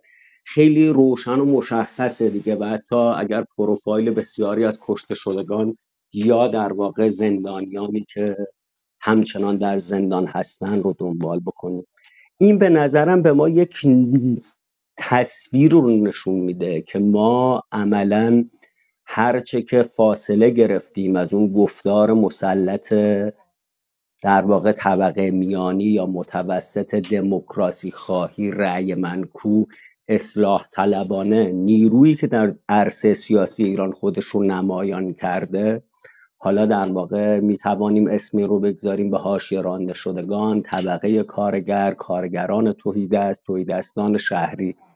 از سال در واقع 97 اگر بتوانیم 97 رو یک نقطه عطف بذاریم برای مبارزات کارگری در ایران با توجه به تجربه هپکو عراق، تجربه نیشکر هفت‌تپه، تجربه فولاد خوزستان، ما یک حرکت رو به جلوی رو میبینیم که همزمان با اون در واقع تشکل‌های صنفی معلمانن که دوباره برمیگردن به عرصه عمومی و خیلی این دفعه تعرضی تر برخورد میکنن. پشت بند اون در واقع ما شاهد اعتصاب‌های سالانه کارگران پروژه نفت و گاز هستیم که هم امسال هم داره تکرار میشه.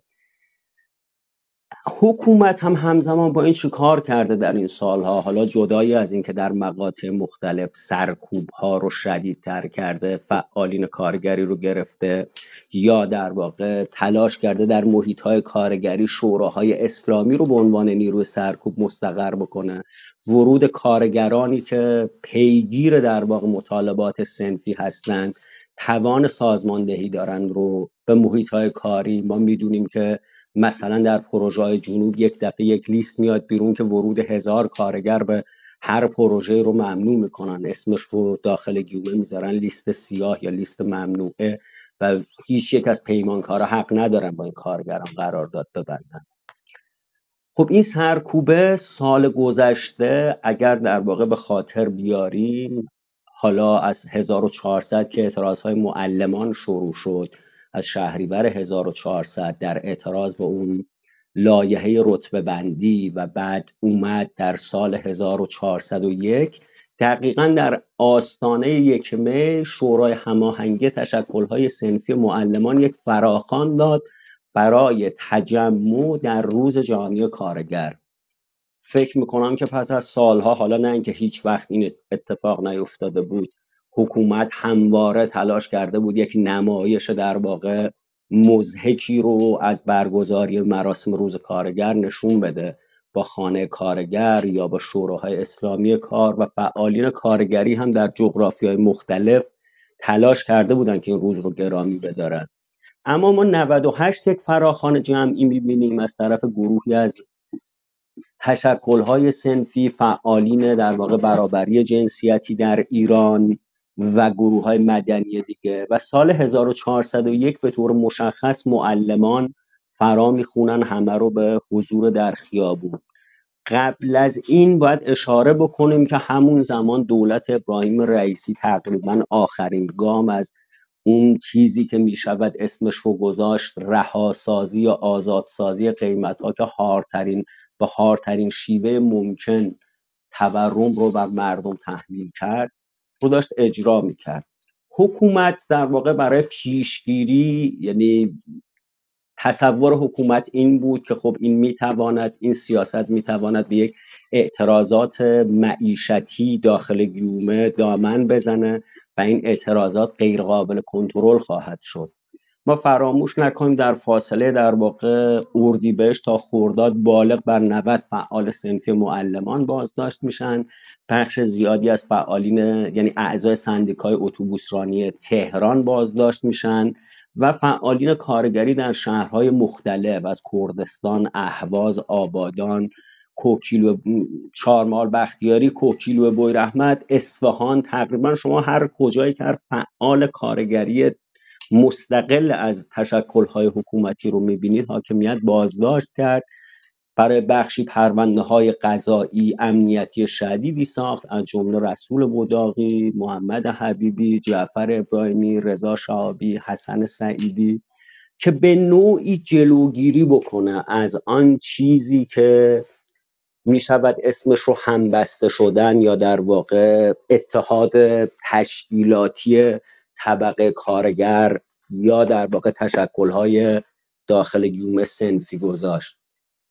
منتها به گمان من اون چیزی که در سال 1401 ما دیدیم و امسال هم خودش رو نمایان تر خواهد کرد این بود استراتژی حکومت یا در واقع تاکتیکی که حکومت برای سرکوب در واقع طبقه کارگر تشکل‌های صنفی به کار گرفت به نوعی جواب نداد. اگر خیزش قیام ژینا نبود در واقع در اون 6 ماه که یک فضای امنیتی بسیار شدیدی رو حاکم کرد بر محیط‌های کارگری، ما با گذر زمان متوجه شدیم که مثلا در کارخونه نمیدونم سیمان 90 تا از کارگران تهدید به اخراج شدن، در واقع در عسلویه تعداد زیادی از کارگران پروژه‌ای یا کارگران ارکان ثالث بازداشت شدن و بقیه محیط‌های کارگری که خب حکومت سعی کرد با استقرار در واقع نیروی سرکوب فضای امنیتی شدید مانع اعتراض بشه. به محض اینکه اون فضای در واقع کمی فروکش کرد اعتراضهای خیابانی، ما شاهد این بودیم که معلمان به خیابون برگشتن، بازنشستگان به خیابون برگشتن، کارگران در محیط‌های کارگری اعتصاب کردن و این رو ما امسال در همون نخستین روزهای سال در مسئله حداقل دستمزد داشتیم. یک تفاوت عمده‌ای با حمید زندگی جان ببخشید اگر صدای من رو میشنوید، نمیدونم میکروفون رو کجا گذاشتی ولی خیلی صدای خشخش میاد و متوجه نمیشیم که چی. آره الان چی؟ بهتر شد؟ الان بهتر شد. بله. آره ببخشید معذرت می‌خوام احتمالاً از هدفونم. به گمان من امسال در واقع اون چیزی که از آغاز سال ما میبینیم این، اگر تا پیش از این در واقع بخش زیادی از اعتراضات کارگران برای دستمزد معوقه بوده، امسال به نظر میرسه که در یک جنگ، در واقع جنگی که تحمیل شده باش با حداقل دستمزد، اعتراضات سویه تعرضی به خودش گرفته. یعنی این هست که کارگران بیرون اومدن از محیط کار و خواستار افزایش 79% دستمزد هستند. احتمالاً ما با گذر زمان، یعنی اینها عملاً پیش بینی نمی شود کرد چون به هر صورت با یک نیروی سرکوب شدید، در واقع یک نیروی سرکوبگری روبرویم، ولی می شود پیش بینی کرد که با گذر زمان و ناکارآمدی حکومت در واقع حل بحران اقتصادی که گرفتارشه، ما فراموش نکنیم صندوق‌های بازنشستگیمون با بحران روبروند. بخش زیادی از صنایع تولیدی به دلیل در واقع وضعیت کلان اقتصادی با مشکلات عدیده‌ای در تأمین ارز و کالای مواد اولیه روبروند. حکومت در واقع برای تأمین بودجه تأمین کسری بودجه بخش زیادی از بودجه امور رفاهی در واقع رو کم کرده و همینطور احتمالاً شاهد رشد دوباره نرخ تورم خواهیم بود. این وضعیت به گمان من و آن چیزی که امروز داریم در میان کارگران پروژه‌ای می‌بینیم، در شکل سازماندهی معلمان می‌بینیم و در مقاومت کارگران در محیط‌های کارگری، به گمان من یک گام رو به جلو خواهد بود بعد از سال درخشان 1397 که عملاً مقاومت کارگران هفت تپه و فولاد توانست بخشی از مطالبات اونها رو متحقق کنه. به گمانم امسال در واقع عرصه خیلی ستیزنده تر خواهد بود، به نوعی این تعارضه بیشتر به چشم خواهد اومد و این نیست که کارگران یا طبقه کارگر صرفاً برای مطالبات معوقه خودش به ایسته اعتصاب کنه. احتمال اینکه حالا ما شاهد اعتصاب‌های گسترده تری هم باشیم، منتها همینا بستگی دارد واقعیتش به توان سازماندهی تشکیلات کارگری در ایران که اون هم با توجه به اینکه خیلی پراکنده هست، به ویژه کارگران در واقع بی ثبات کار به عنوان بخش اعظم نیروی کار در ایران از یک سو و شکل سرکوب حاکمیت، می شود اینطور انتظار داشت که ما با سال در واقع یک مبارزه خیلی گسترده تری از سمت کارگران روبرو خواهیم بود که تعرضی است این بار بیشتر تا اینکه تدافعی باشه و تنها بخواهد در واقع حالا مطالبات معوقه، حقوق پرداخت نشده خودش رو که در بعضی مراکز به 1 سال هم میرسه مطالبه کنه. حاکمیت در واقع یا باید بتواند اون فاصله معیشت و در واقع دستمزد کارگران رو، اون خط فقری که بر کارگران تحمیل کرده و نرخ تورم رو پر بکنه، یا اینکه عملاً به گمان من اینه که یعنی این کارگران هستن که اجازه نخواهند داد وضعیت به این گونه پیش بره. ببخشید طولانی حرف زدم، سپاسگزارم که شنیدید. خیلی ممنون حمید جان برای نکاتی که گفتید، واقعا اینها هم بسیار مهم بودن. من فقط در پایان یک بار دیگه اشاره بکنم لینکی که در بالای اتاق پین کردم گزارش سالانه کارگری زمانه هست. زمانه هر سال یک گزارش جامعه کارگری تهیه میکنه که به بقای کارگران در یک سال گذشته و حوادث کار، اعتراضات و اعتصابات کارگری، دستمزدها و مسائلی از این دست خواهد پرداخت. علاوه بر این سالنامه کارگری هر فصل نامه های هم هر 3 ماه یک بار منتشر میشه که اون هم به همین شیوه به مسائل کارگری به صورت جامع خواهد پرداخت و دوستان کارگری در زمانه زحمت این فصلنامه ها و سالنامه رو میکشن. به صورت PDF و EPUB قابل دانلود هست این سالنامه و اشاره بکنم که این اتاق هم رکورد شده، در کلاب زمانه همچنان قابل دسترس خواهد بود برای عزیزانی که دوست دارن بعداً اون رو گوش بدن یا